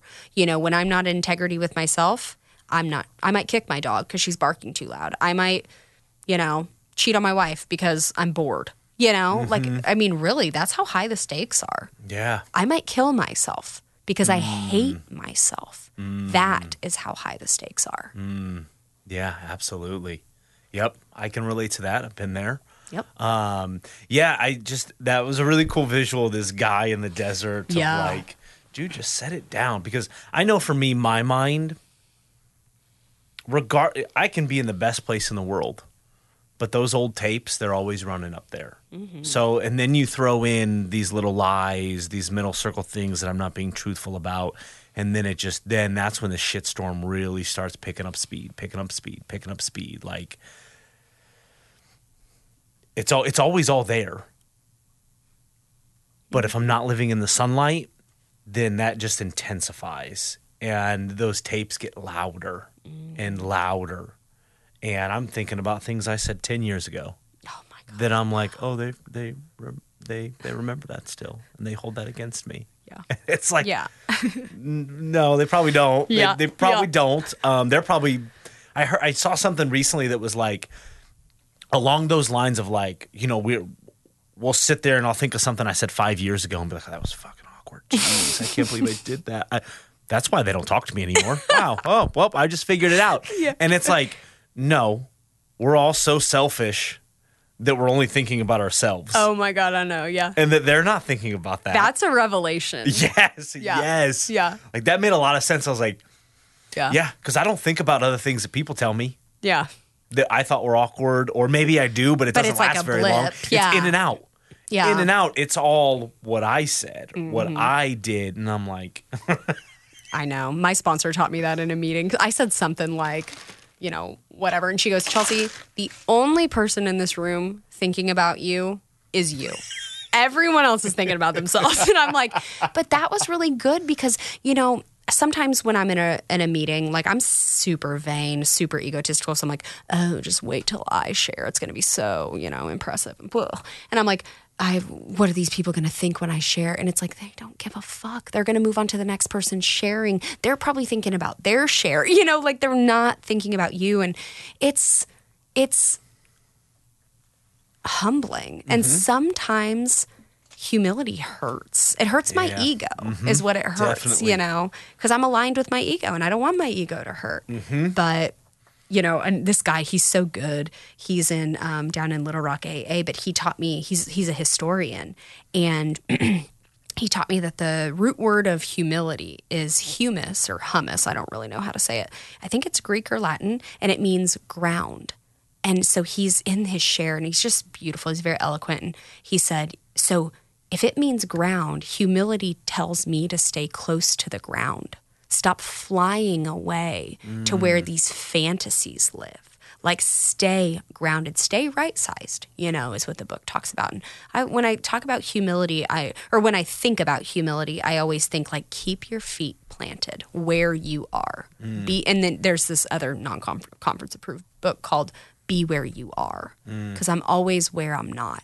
If I lived in a bigger city, had a different job, a prettier wife, all this stuff, and I lose the appreciation for the great job I do have in the cool city that we're in and the beautiful wife that I have. Today I'm not willing to chance what looks impressive to you on what I already have, because I can't guarantee that I'm going to find another wife that is as dedicated to open communication as mine is, that is kind and sensitive and sets boundaries with me like no girl I've ever been with before. I just can't guarantee that. But it goes back to what you said earlier, when your addict's like, this may never come again, go get it. And I think that in terms of sobriety, it probably would come again. There's probably another girl out there who's actually a better match for me than my wife. There's probably multiple girls out there who are better matches for me than my wife.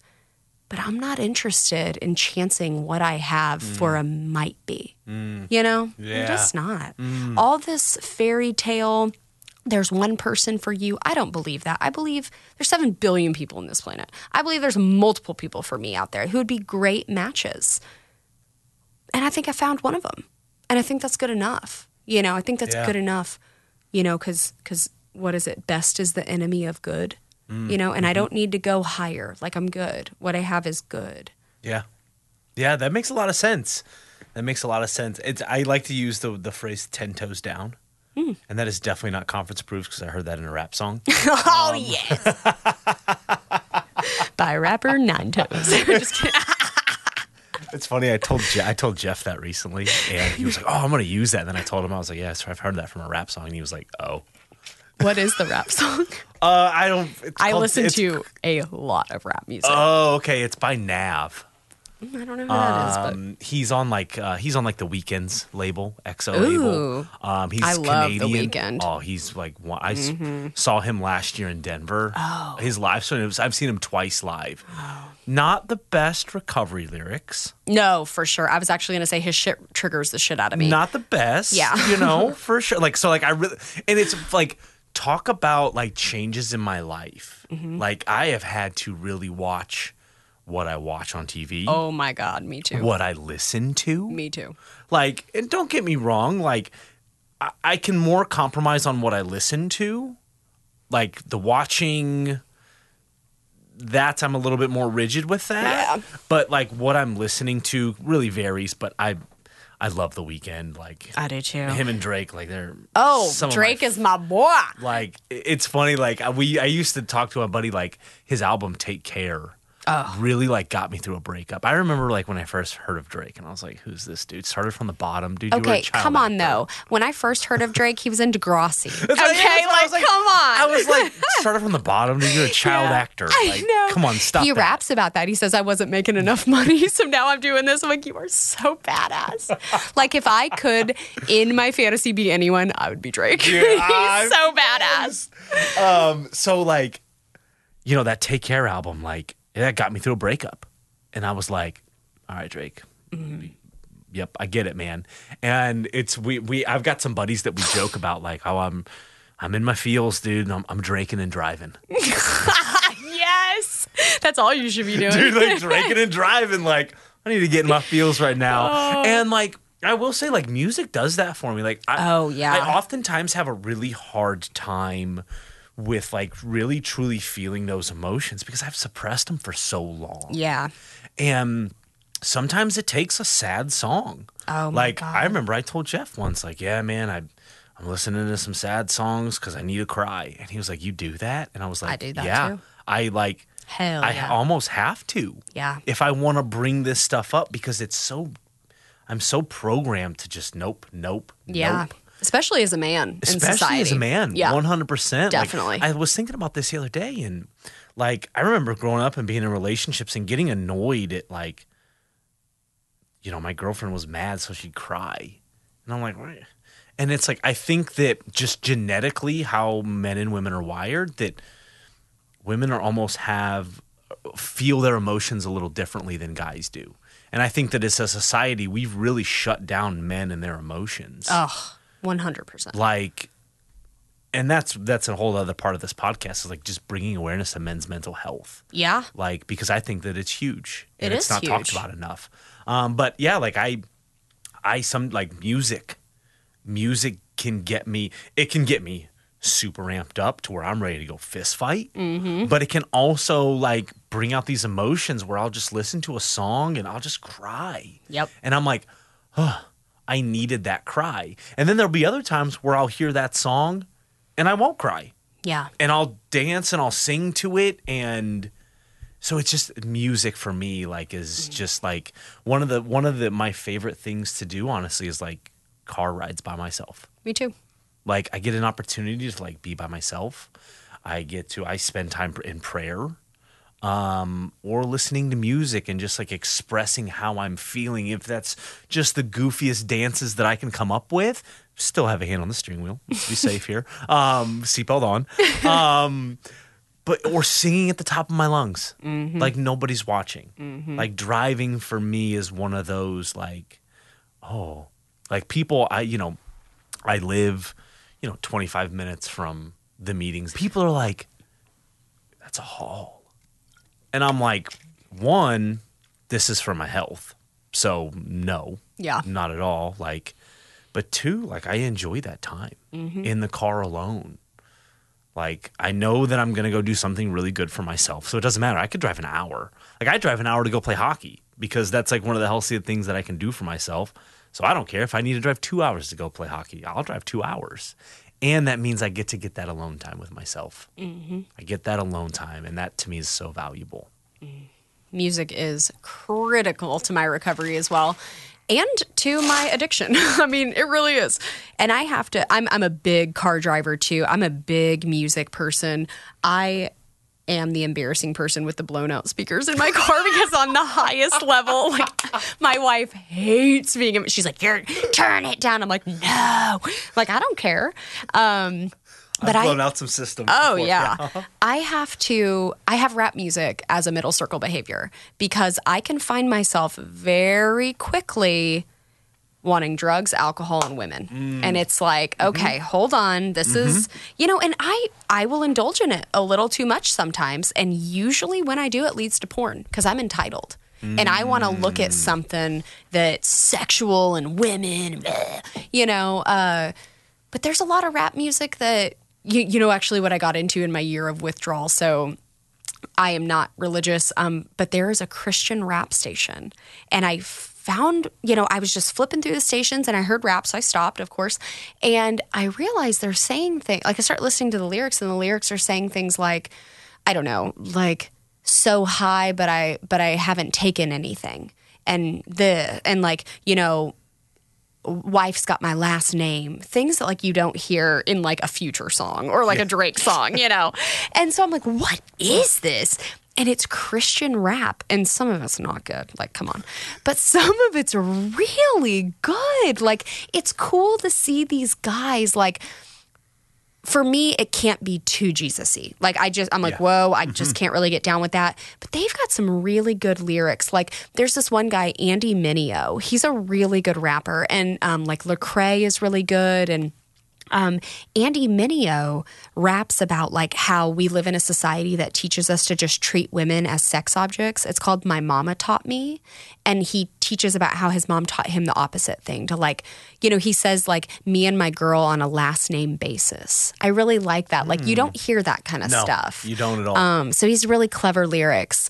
And so rap music, though, I mean, it can get me amped all the way. I can't remember the name of Drake's album, but it's the one where it's a blue sky and it's his profile. And Wu-Tang Forever is on there. Worst Behavior's on there. That got me through a lot. What's that? Somebody put an order in for a chicken. I can't remember that song, but I love that song. What's the name of it? I'm sorry. I want to look at that album now. From Time is on there with Jenny Aiko. Come Through. That's that song. Come Through. Come Through is good. What is the name of that album? Nothing was the same. I was going to say All was the same. Nothing was the same. That was my album. Like so good. And my newest song by him right now is Search and Rescue. It's really good. I think I've heard. So, like, his newer stuff, I kind of like. Okay. You like his old stuff? I like. Oh, yeah. I like. So, like, especially with, like, The Weeknd, like, his, like, House of Balloons trilogy, like, that dude was battling stuff. I don't really know. Sometimes I know albums, but I know, like, lyrics better, Wasted, no. I can't think. Like, The Morning, Thursday. Yeah. Wicked Games. God, like, his voice. It's just as good live. Live. I've never seen him live. It is. He puts on a show. It is. I saw him. He put it. It was at Mile High Stadium in Denver when I saw him. Oh, nice. We went to Red Rock. We didn't see rap at Red Rocks, but just Denver's. I've seen a show at Red Rocks. Yeah, it's really good. There's my first boy was Eminem. That's how I got into rap. And Insane Clown Posse is also how I got into rap. I was like 10 years old, convinced my mom. It's awful, dude. The stuff they rap about is just disgusting and horrific. Yeah. Mm-hmm. And then it was Eminem. That was my Snoop Dogg. Those were my introductions into rap music. So I went pretty hard, pretty quick. Yeah. So yeah, Drake's just kind of mild compared to those stuff. guys. Yeah, absolutely. Yeah, but I love Drake. I love Lil Wayne. Nicki Minaj. I love all of that. I just found a new girl. Her name's Ice. So Ice Spice?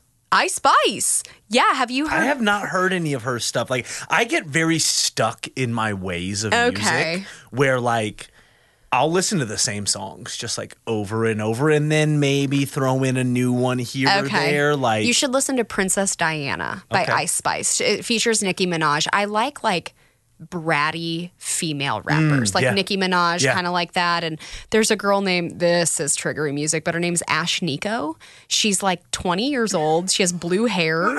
She's a white girl and she raps and she's really good. And she says things like, I mean, this is a little bit sexually charged, but she says things, well, I won't say that one. She says things like, fuck a princess, I'm a king. You know, she says things like that. Like, she just challenges some of the norms. She's just saying, like, don't fuck with me, you know? It's like very, like, empowering to women. Yeah, like, it's very empowering to women. We've been stuck in this role. Yeah. I'm going to break us, like, let's break us out of that role. Yeah. Like, yeah. There's a funny YouTube video of her showing her grandmother her raps, and she's saying stuff. She's rapping about Pornhub, all this stuff. It's very sexually charged music. And her grandma's like, what did you say? It's just so funny. But I do that same stuff. Actually, music gets me through almost everything. Yeah. And I have, I share playlist with one of my sponsees. We have one shared right now. It's the music I got through withdrawal with. And she's in withdrawal right now. And so we both add songs to this shared Spotify list. And that's like my cry music. You know, there's a really good lyrics or, you know, my wife's interesting. When she listens to music, she's like, oh, do you hear this part? Do you hear the guitar do that thing? It's like, no, I'm listening to the lyrics. Like, I hear the music is secondary to me. The lyrics, the beat is probably first to me. The lyrics are second. Then the rest of the ancillary. Yeah, I never say that word right. Sounds about right. Yeah, the rest of that, it's just not what I hear. And she just hears these like, oh, and she's always like, and if you watch her, she's always on. She'll like pluck the guitar with her fingers in the air exactly how they just did it. It's like, I never even heard that. Yeah. But there's this beautiful song called Excuses by the Morning Benders. And he has this lyric. It's so beautiful. And he says, we are so smooth now. Our edges are beaten driftwood whittled down. And I just think about recovery, like me through the process of recovery, like I'm so smooth now. Like my sharp edges have just been whittled down, you know? So yeah, I poetry, I'm really big on quotes. I mean, if it's not obvious. It wasn't obvious at all. I just like, I have such a like Venus flytrap memory. I can just remember so many things, but like words are very moving to me. So lyrics are very moving to me. I'm the exact same way. Like, Yeah. I don't care. Like, yeah, the beat will like suck me in, but what are you saying on the beat? Exactly. What are you saying on the beat? If like, you're just what saying can I dumb relate stuff, to? like- Yeah. Yeah. And I think that's my problem with a lot of like modern music is like you can't tell what they're saying. Like I want to hear the story that you're trying to tell me. Or like that's what I was saying about like the early Weekend music is like he was troubled. Yeah. I like my artists troubled because they tell these just stories that I can relate to. Like just kind of like in the program, like, you know, our behaviors may be different, but we understand the depth of each other's pain. Yeah. And like I can really relate to that with music where like, yeah, I'm not where you're at. Like I didn't sell drugs. I didn't do this. I didn't do that. But like you've got pain and I've got pain too. And like I can relate to you on that. So I think, of course, when we meet, we're going to be best friends. Yeah. So The Weeknd, if you're Drake, if you're listening, you know. Yeah, invite me. Just sing. Or just talk even. You know. I will say I've been getting more into like country music. I love country music. Like- I was raised on country music. I'm not a big country music fan. Wait, are you poppy country or are you like 90s, 2000s country? Garth Brooks. Oh, hell yeah. Garth okay. Brooks, Tyler Childers. Tyler Childers, who's that? Oh, Tyler Childers? I don't know. Is he new? He doesn't sound like an old artist to me, but I don't know him all, so. I wouldn't say. So he's been around a few years, but he's just now kind of. But like he's more of that like Appalachian grunge country. Okay. Like, yeah. Tyler, I'll listen to him on the way Childers, home. Purgatory. Purgatory. That album. Okay. What's a song recommendation? Feathered Indians. Feathered Indians. That and Universal Sound. Okay. Universal Sound like reminds me somewhat of like recovery of like He talks about like the vices he had, but like if he can just go back to like being a kid with no worries, like getting back to that universal sound. Like not worrying about what's going on in his life, but like if he can get back to that universal sound, then like he's okay. What an interesting concept for what that is, Yeah, you know? yeah. Yeah. Zach Bryan, I've been getting into Zach Bryan a lot lately. Oh my gosh, what's that song? Summertime Blues. Zach Bryan. Is that his name? Sun Orange to the Orange. Yes, What back is it? back to Orange. Oh, the lyrics of that are song. beautiful. That's on my cry list. Okay. My withdrawal list. I listened to one of his albums today, actually at work. But no, I'm not real big into like the poppy country. No, like no. Morgan Wallen. No.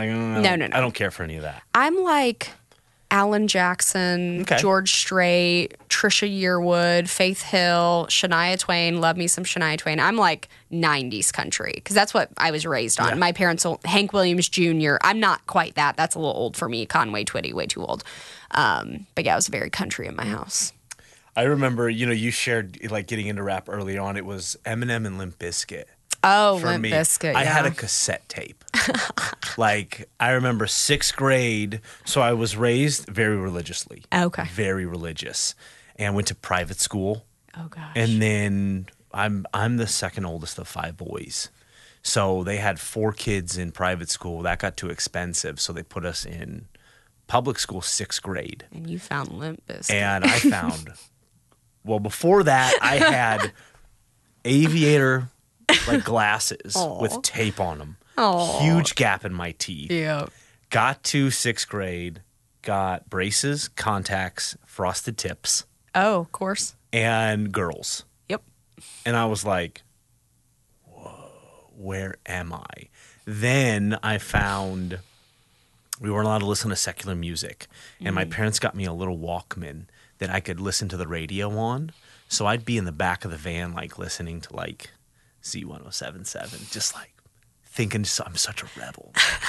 Yeah, Eminem, Slim Shady, please stand up. Like, I was like, yeah. And then my buddy at school like made me a cassette tape. Oh, nice. One side Limp Bizkit, the other side Eminem. Like the starfish flavored hot dog, like, or maybe I'm probably messing that up. Like that stuff, like that got me into, and it all started from a rebellious, like, watch what I can do. Mm-hmm. You're telling me I can't do this? Mm-hmm. Well, I'm seeing all these other people do it, and they're not burning in hell. Yeah. Like, they're not getting their soul snatched from them. Yeah. They're having a great time. There must be something to this that you're not telling me here. Yeah. And also, too, like, the religion that I grew up in was so fear-based. So fear-based, but nobody was ever there to, like, guarantee my safety. Like, it was put on me. And I was like, I this is on me. I have to do whatever I have to do to be safe. But then again, I'm seeing all these other people doing whatever they want to do. So, okay, so I'm going to go do whatever I want to do then. It must be okay. You guys aren't keeping me safe over here. You're only just scaring me even more. Let me go over here with these people. You know, the idea that we have to keep ourselves safe, or maybe for me, more of the idea that I can't trust anyone, you know, reminds me of, we talked a little bit earlier about, I know when I came into the rooms, I thought if I could find the one thing that happened to me, maybe it was because I was molested. Maybe it's because I was neglected. Maybe if I could find this one thing, then I could be better. You know, thinking one thing molded me into a sex and love addict. And there's a line in the SLAA basic text that says, we often wondered how we became sex and love addicts, sexual compulsives, whatever, fill in the blank. But we often wondered how we had become sex and love addicts. Oftentimes, our right-sized needs were not met during the formative period of our lives.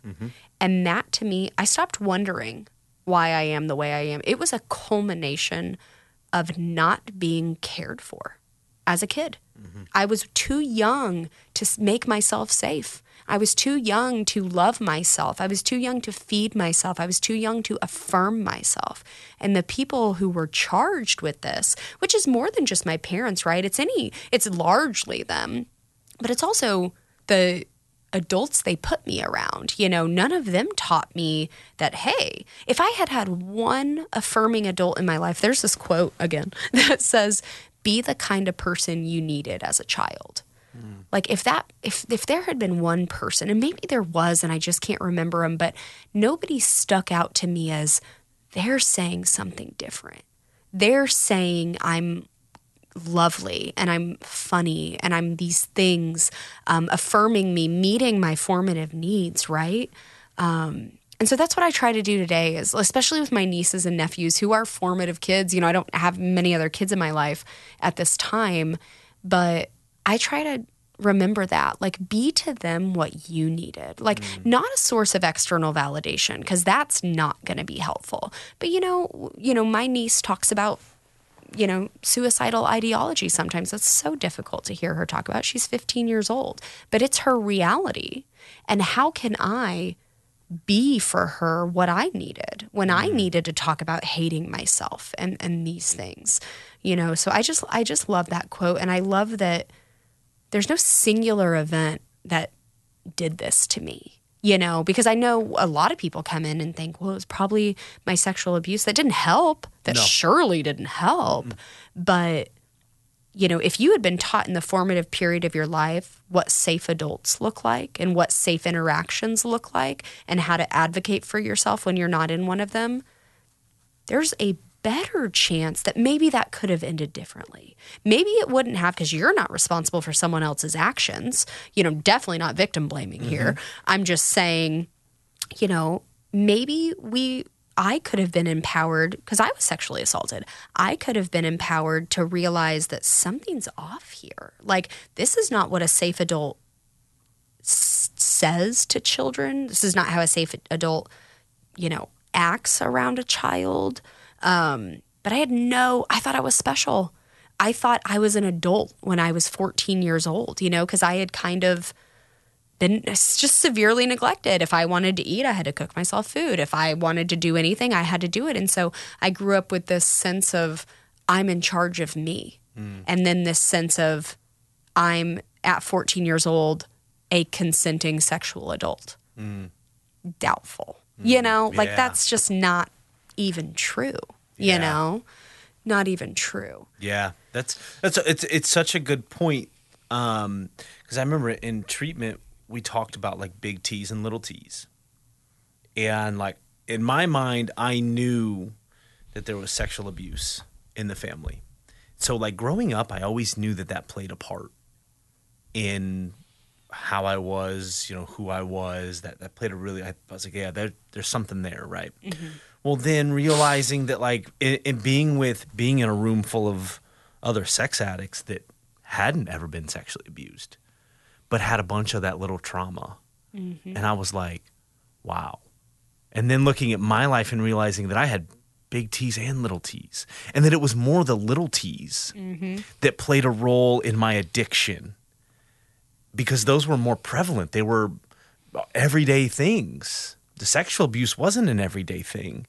It wasn't even a reoccurring thing for me necessarily, but like the little traumas were every single day, always there. And that, this addiction was born out of survival. I had to survive. I had to take over and say, okay, well, how do we do this? Well, we know that looking at this picture of this lady on a pillowcase in a nightie, I like the way that looks. Oh, okay, that feels good.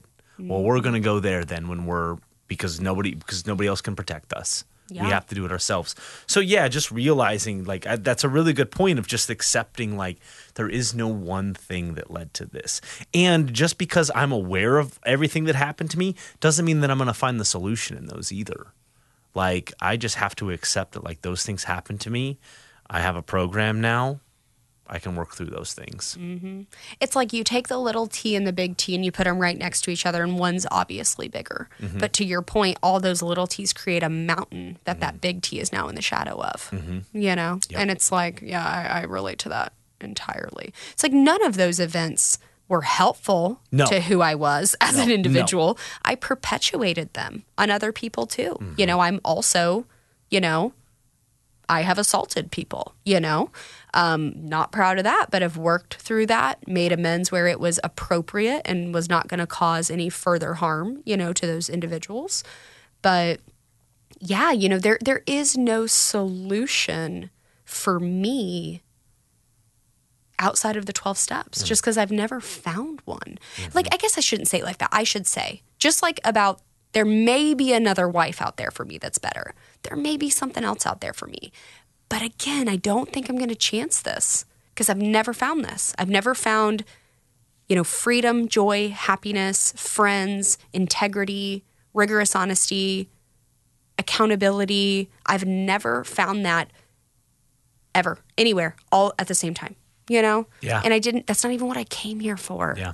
I didn't even come here for that. Yeah. And it's like, if there's something else out there that's supposed to come into my life, I need to trust that my higher power will eventually guide me there. Exactly. Right? Like, let's put my faith in my higher power. Yep. If that is meant to be, he will help. He will bring that into my life. That's what my sponsor tells me all the time when my motive is bad. She's always like, check your motive. I'm like, okay. Why do you want to do this thing? And it's like, usually I want to do something because I want you to know I did it, because I want to be the best person. Oh my God. I mean, even little shit like mowing my neighbor's yard. I want them to know it was me. Like, okay, whatever.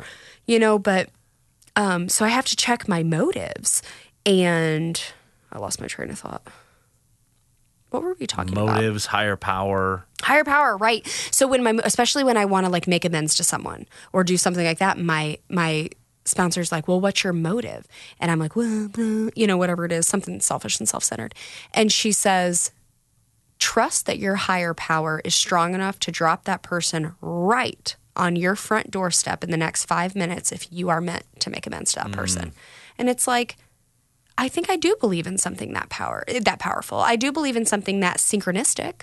I've heard people in the rooms talk about, she was actually my old AA sponsor. She told this beautiful story about how she had this guy on her list for like 20 years. And like, there was just never an opportunity to make amends to him. They tried all this.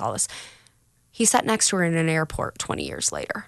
And it's like, she got to make amends to him very unexpectedly because they were just in an airport in a city she didn't live in and he didn't live in. Wow. It's not like, she flew to Austin and he lived there. Like, they had different connecting flights and sat next to each other. And it's like, that example tells me my higher power is that powerful. Yep. If I need to run into that person in the grocery store, I will.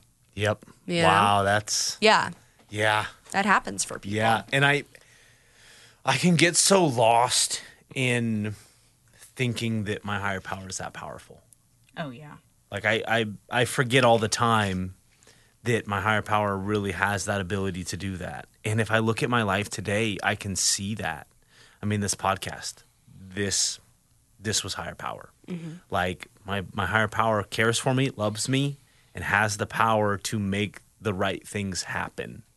But I can get so I-centered and like, well, you're not doing it for me. I have to do it now. Oh, right. And when I do it, I mess it up every which way I can. Like, it is not clean.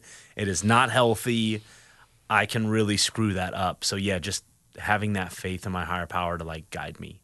My ideas got me into a 12-step room. So that's where we're going. I think about the words of the third step. This was taught to me, when I was struggling with, is my higher power good? Does my higher power even give a shit about little old me? This kind of stuff. And my sponsor was like, read the third step. It says, made a decision to turn our will and our life over to the care of. She's like, it doesn't say you just turned it over.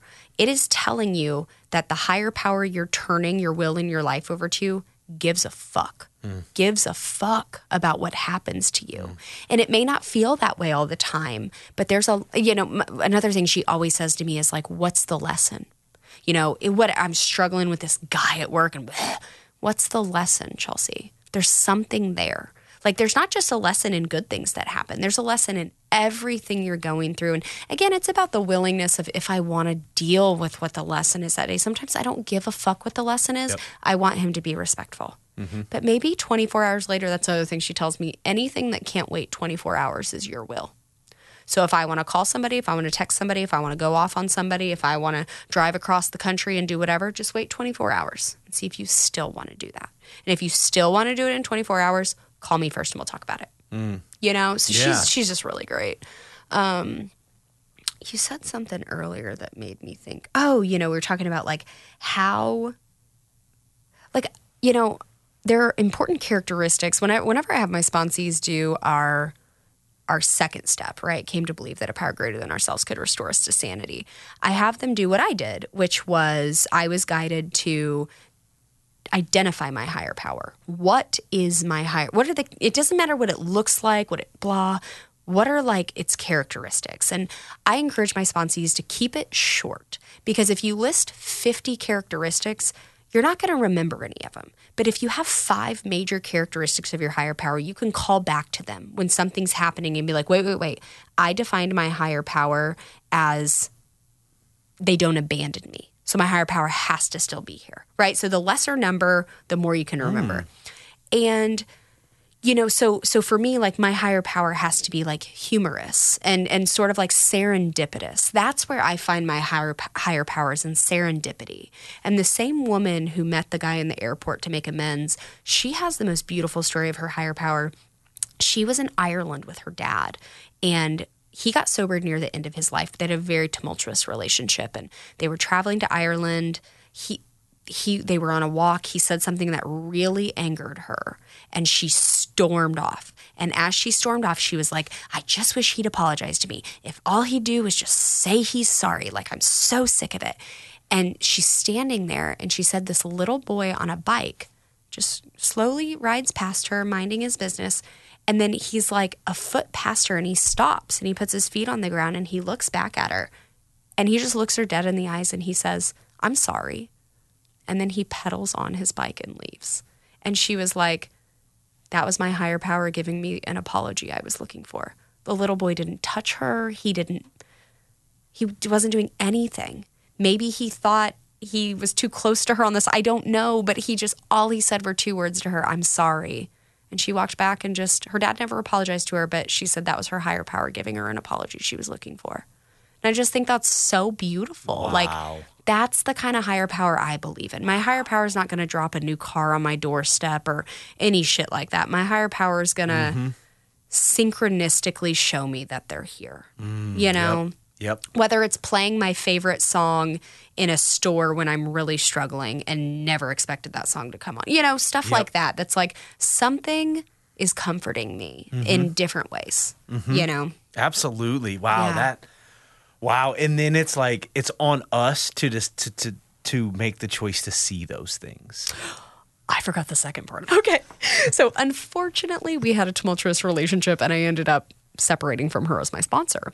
And when I did that, I went to a state park, and I went out where it was overlooking the water. We had I was very emotional conversation, let her know I was not going to continue with her as my sponsor. And I was walking back, and I was just on this path, and I was very upset.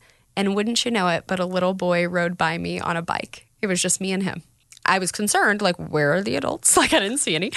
But I thought, he didn't say anything to me. He didn't even look at me. But I thought, this is the same woman who a little boy rode by her on a path. I just thought that was serendipitous too. Yeah, wow. That, like, why then did a little boy ride by me after? You know, just things like that. And that, again, is like my higher power saying I was here when that happened. And I'm still here after that happened.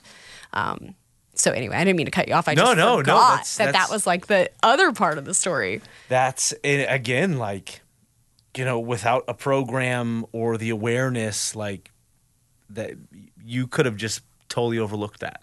Yeah. There's so many things in my life that I could just totally overlook and just play it off as a coincidence. Yeah. Like, where my life has gotten to today, I remember, like, before I got into the program, like, thinking that I was just privileged. And that these things were, whether it be a promotion at work or just, you know, being able to get through a tough time that I didn't think I was going to be able to get through. Like, just being like, just playing it off to privilege. I'm privileged. I grew up in a, you know, upper blue caste family. Like, this is just how things work sometimes, unfortunately. But now that I look back on it, it's like my higher power has been there the whole time. It didn't take me getting into recovery for my higher power to then come and join me. Right. Getting into recovery was me joining my higher power. Yeah. And also, how do you think you got to recovery? My higher You power. didn't just find it.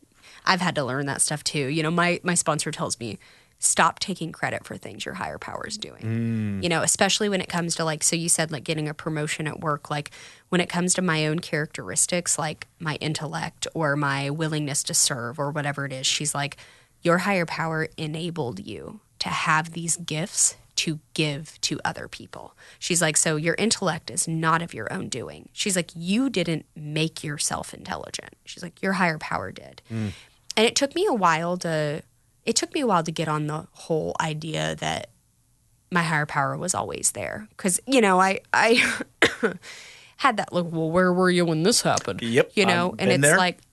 it's like, okay, who do you think helped you not die during that? You know, so just because it didn't happen the way you think it should, number one, means you're not a higher power. But number two, like, you could have died during that. You know, I think it solidified it for me, not in this addiction, but in my alcoholism. When I said I was really not willing to believe I was an alcoholic. And I said, well, I don't have a DWI yet. Everyone was like, yet, all this stuff. Never mind, I drove drunk everywhere. I just didn't have a DWI. And someone said to me, like, and so how do you think you got home every night? You probably think you were a good drunk driver. And I did. I did. And then that took some time, and it's like, I got home every night and didn't kill myself or someone else because it wasn't in my higher power's cards yet. You know, like one more time drunk behind the wheel, I could have mutilated someone or myself. Yep. You know, like it was not, you know, one of the books says we didn't get here by virtue. You know, I didn't get here because I desperately needed to stop drinking and driving because it was dangerous. Like I got here because I actually got here into AA because everyone wouldn't quit telling me I was an alcoholic. So I was like, well, fuck it. I'll go to AA and tell you that I'm not. And I stayed because, whoa, I heard the same shit in AA. I heard the first time I walked into an S recovery room, and it's stuff you can never unhear. And it's stuff that you never knew a group of adults were saying out loud. Yep. And it was so identifying that I had to go back, if only to just listen. If never to even recover, but only to just listen. And for me, recovery was, at least for today, in the cards. Yeah.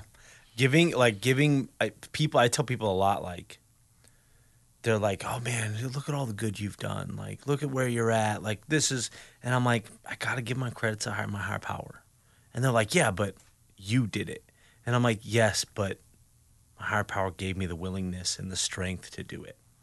I shared this in my last episode, just like, I don't give my higher power enough in conversations because I'm so afraid that people are going to view me as like, because I'm not religious, I'm spiritual, but I'm afraid that like the terminology God that people are going to be like, because it means something in our society. It that does. means something. And I grew up in that where, and when you went off and tried to push that on people would be, it was pushed on me, and I hated it. I hated it. And that's what made me really rebel against it and the whole idea of a higher power. But, you know, now I realize that like my relationship with my higher power is my relationship. There's no rules. There's no, I don't have to go to church every Sunday to show my commitment. Like, my commitment is that I get up in the morning and I hit my knees. I hit my knees before I go to bed, like just thanking him for the day. But yeah, I just like, people are like, yeah, but you did it. And I'm like, I did because of my higher power. Because my higher power gave me the willingness and the strength to make the choices that I needed to make for myself today. And that at the end of the day, I have a choice. And that my higher power allows me to have a choice. And I think that that's huge. Because for me, growing up, like, just not having choices made me want to go against whatever the rule was. Give me choices. And I'll especially in recovery, like, I'm better off to make a better decision if I have these choices. So my higher power is a higher power of choice. And he gives me the choice. And if I make the wrong choice, my higher power is still going to be love there. They're still going to love me, support me. and still be there for me. I feel like my higher power, the first thing that came to mind is my higher power is a higher power of accuracy. Like it's about reality. It's not about what it should look like, what you hope it looks like, what it might look like. It's about what it does look like, you know, and finding acceptance in that, you know, in every aspect of everything. I feel like truth, I mean, this goes back to the rigorous honesty thing, is pivotal to who I am. I feel like if there is one characteristic that matters above everything else, it is truth. It is, like, for me, it is. It's over, because I don't have anything else. If I'm, you know, I can be kind, but if everything I'm saying is bullshit, what's it matter? Yeah. You know, I can be, God, I love your hair and I hate your hair. Well, what am I doing? You know, so I feel like for me, like I have a higher power of accuracy, and my higher power wants me to see things, including myself, almost most importantly myself, right-sized. And, you know, something interesting I learned about higher powers in the rooms was, you know, you said like, this is my higher power. And it was like a revelation to me that like, we don't have the same higher power. And that seems obvious, and it is sort of, but what wasn't obvious to me is when I started praying for people. I started praying for people. The book talks about this specifically, thinking I know better. So I'd pray to my higher power that your cancer get cured, or I'd pray to my higher power, things that are kind. There's nothing wrong with praying that. No. But, you know, what if that wasn't in their higher power's will for them? And so what I try to do today is, you know, pray for the people I need to pray for, and I pray specifically for whatever their higher power's will is for them, whether that be metastasized cancer or a cure, you know? And for whatever reason, their journey is going to be that journey, and it is completely out of my control to change that. I can influence a journey through kindness or service or something like that, but I am not in charge of that person's end goal. And that's really hard sometimes, especially when it's people I care about. If you would just do what I fucking said, then we would not be in this position right now. And it's like, you know, I think my higher power is cool with everyone else's higher power. And I don't think my higher power puts onto other higher powers what they want. So my higher power would just take to your higher power, hey, Chelsay wants whatever in your will for, and he does, or it does with it what it wants. There's just no, you know, pressure. Yeah. I think that's, and I think that like that whole idea of just like no pressure. I like that. Yeah. Because, you know, life on life's terms is a really critical phrase for me in recovery, because it doesn't mean, you know, there's an author who's in the program, non-conference approved literature, who says sobriety didn't teach me to feel happy. It taught me to feel it all. And I think I got that really twisted in the beginning. Like, I didn't do all this work to feel this shitty. And it's like, well, number one, at least you can feel shitty. You couldn't even feel it before. You were so doped up, you didn't even know what you felt, you know? And when you started feeling shitty, you just got higher, you know? And so it's like life on life's terms is so critical, because that means sometimes people die. And that means I'm going to get pissed at my higher power, and I'm not going to understand what the fuck you're doing. But at some point, I trust that I know that, you know, I hate that. Like, there's a reason for everything, but like, there's a lesson in everything. Maybe there's not a reason for it. Maybe there's no higher power. I literally don't even know, you know? I had a sponsor tell me in the very beginning, because I was saying God wasn't real. I was super, super against the higher power, because I just saw God and I saw Christianity, and I was like, no. Yep. Even though it was very clear, God of your understanding, I just read what I wanted to read. I saw God and I was like, nope, gonna rebel. And so, you know, she said, Chelsay, for you to claim that God is not real is for you to claim to know a lot about this world. And so I carry that with me a lot too. Like, for me to even tell you, like, you're overreacting, I don't know if you're overreacting. My wife taught me this. You're just reacting. You know, you're just reacting. It's rewriting these narratives that we've been taught about what God means.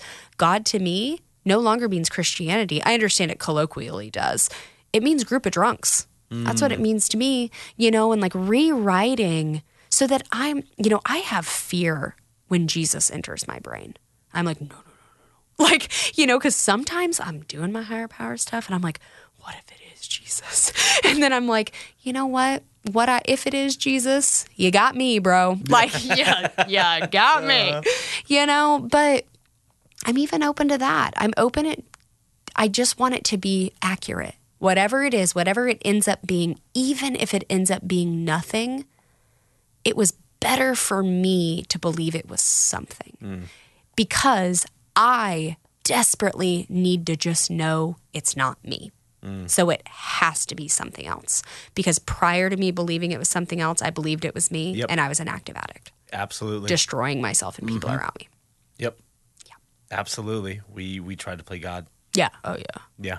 Someone I heard in a meeting say that they drank so much to get over the fact that they weren't God. I was like, damn. Wow. I don't know that I had that conscious understanding, but it's like, if you think about that, like we drank and used and acted out because things weren't going our way, or we didn't do something as perfectly as we were supposed to do it because we're not fucking God. Most of it comes down to we were not perfect. And we were not doing everything perfectly. And we were not the shining example of whatever. And so instead of just accepting that, like, oh, I'm human, it's like, let me go destroy myself and other people because I can't handle this. Yeah. And some of us are just manufactured that way. Other people are just like, oh, I'm good. Like, I'm just a human. And I'm like, I'm going to go kill myself because, or destroy my liver because I can't handle the fact that I got a 92 on the test when I was supposed to get a 100. Yep. Jesus. Yep. Oh, yeah. Well, Chelsay, I feel like this could have branched off into like 1,000 directions. Well, because you brought up and we're not going to start this, but you brought up like men's mental health. And it's like so critical that the rewriting the narrative of what a man is, what a woman is. You were saying that, like, I guess I am getting into it, but you were saying that, like, so women get angry and they cry and that would annoy you. And it's like, yeah, because it's not socially acceptable for a woman to punch something or break something like it is for a man. And it's not acceptable for a man to cry like it is for a woman. Oh, that's a good it's point. Just like, I could talk about that for ages. Well, the cool thing is I'm going to continue to do this podcast and you are more than welcome to come back on whenever. Oh, cool. And that I'll definitely be having you back on. Cool. And thank you for this. Yeah, thank you for this. This was cool. This was a lot of fun. You killed it, by the way, too. So, cool. Chelsay, thank you. Thank you. Thank you. I just want to give another big shout out and thank you to Chelsay for coming on. That was just an awesome conversation. I'm just really thankful and grateful for her willingness to just come on and we just jumped right in. That was just, again, an awesome conversation. Even got into the music, which, I didn't expect it to go that route, but I think, it all ties into, and it's, again, just going back to something that was kind of said earlier on in the episode, like, because of this program, I'm getting to connect with people that I wouldn't normally get to connect with in the real world, on a deep level. And I think that is like just one of the beautiful things about the program. And so I'm just really grateful for the connections that I have and just the willingness that people have to come on and tell their story and talk recovery. It really means a lot. It's very motivating and inspiring for me. So big shout out to Chelsay. I'll definitely be having her on again. I think we kind of came up, we have got some rough ideas of some interesting topics that we kind of want to get into. So definitely be on the lookout. I'll have her back on again soon in the future. So thanks so much for listening, guys. If you want some more resources, head over to nolionshere.com. And if there's any topics that you want to hear or, anything like that, please feel free to email me, nolionshere@gmail.com. Again, that's nolionshere@gmail.com or bigpanda@nolionshere.com. Again, that's bigpanda@nolionshere.com. Again, thank you guys so much for joining me on my journey. I really hope that you guys enjoy this conversation as much as I enjoyed being a part of it. And as always, keep coming back. It works if you work it, and you're worth it. I'll talk to you guys next time.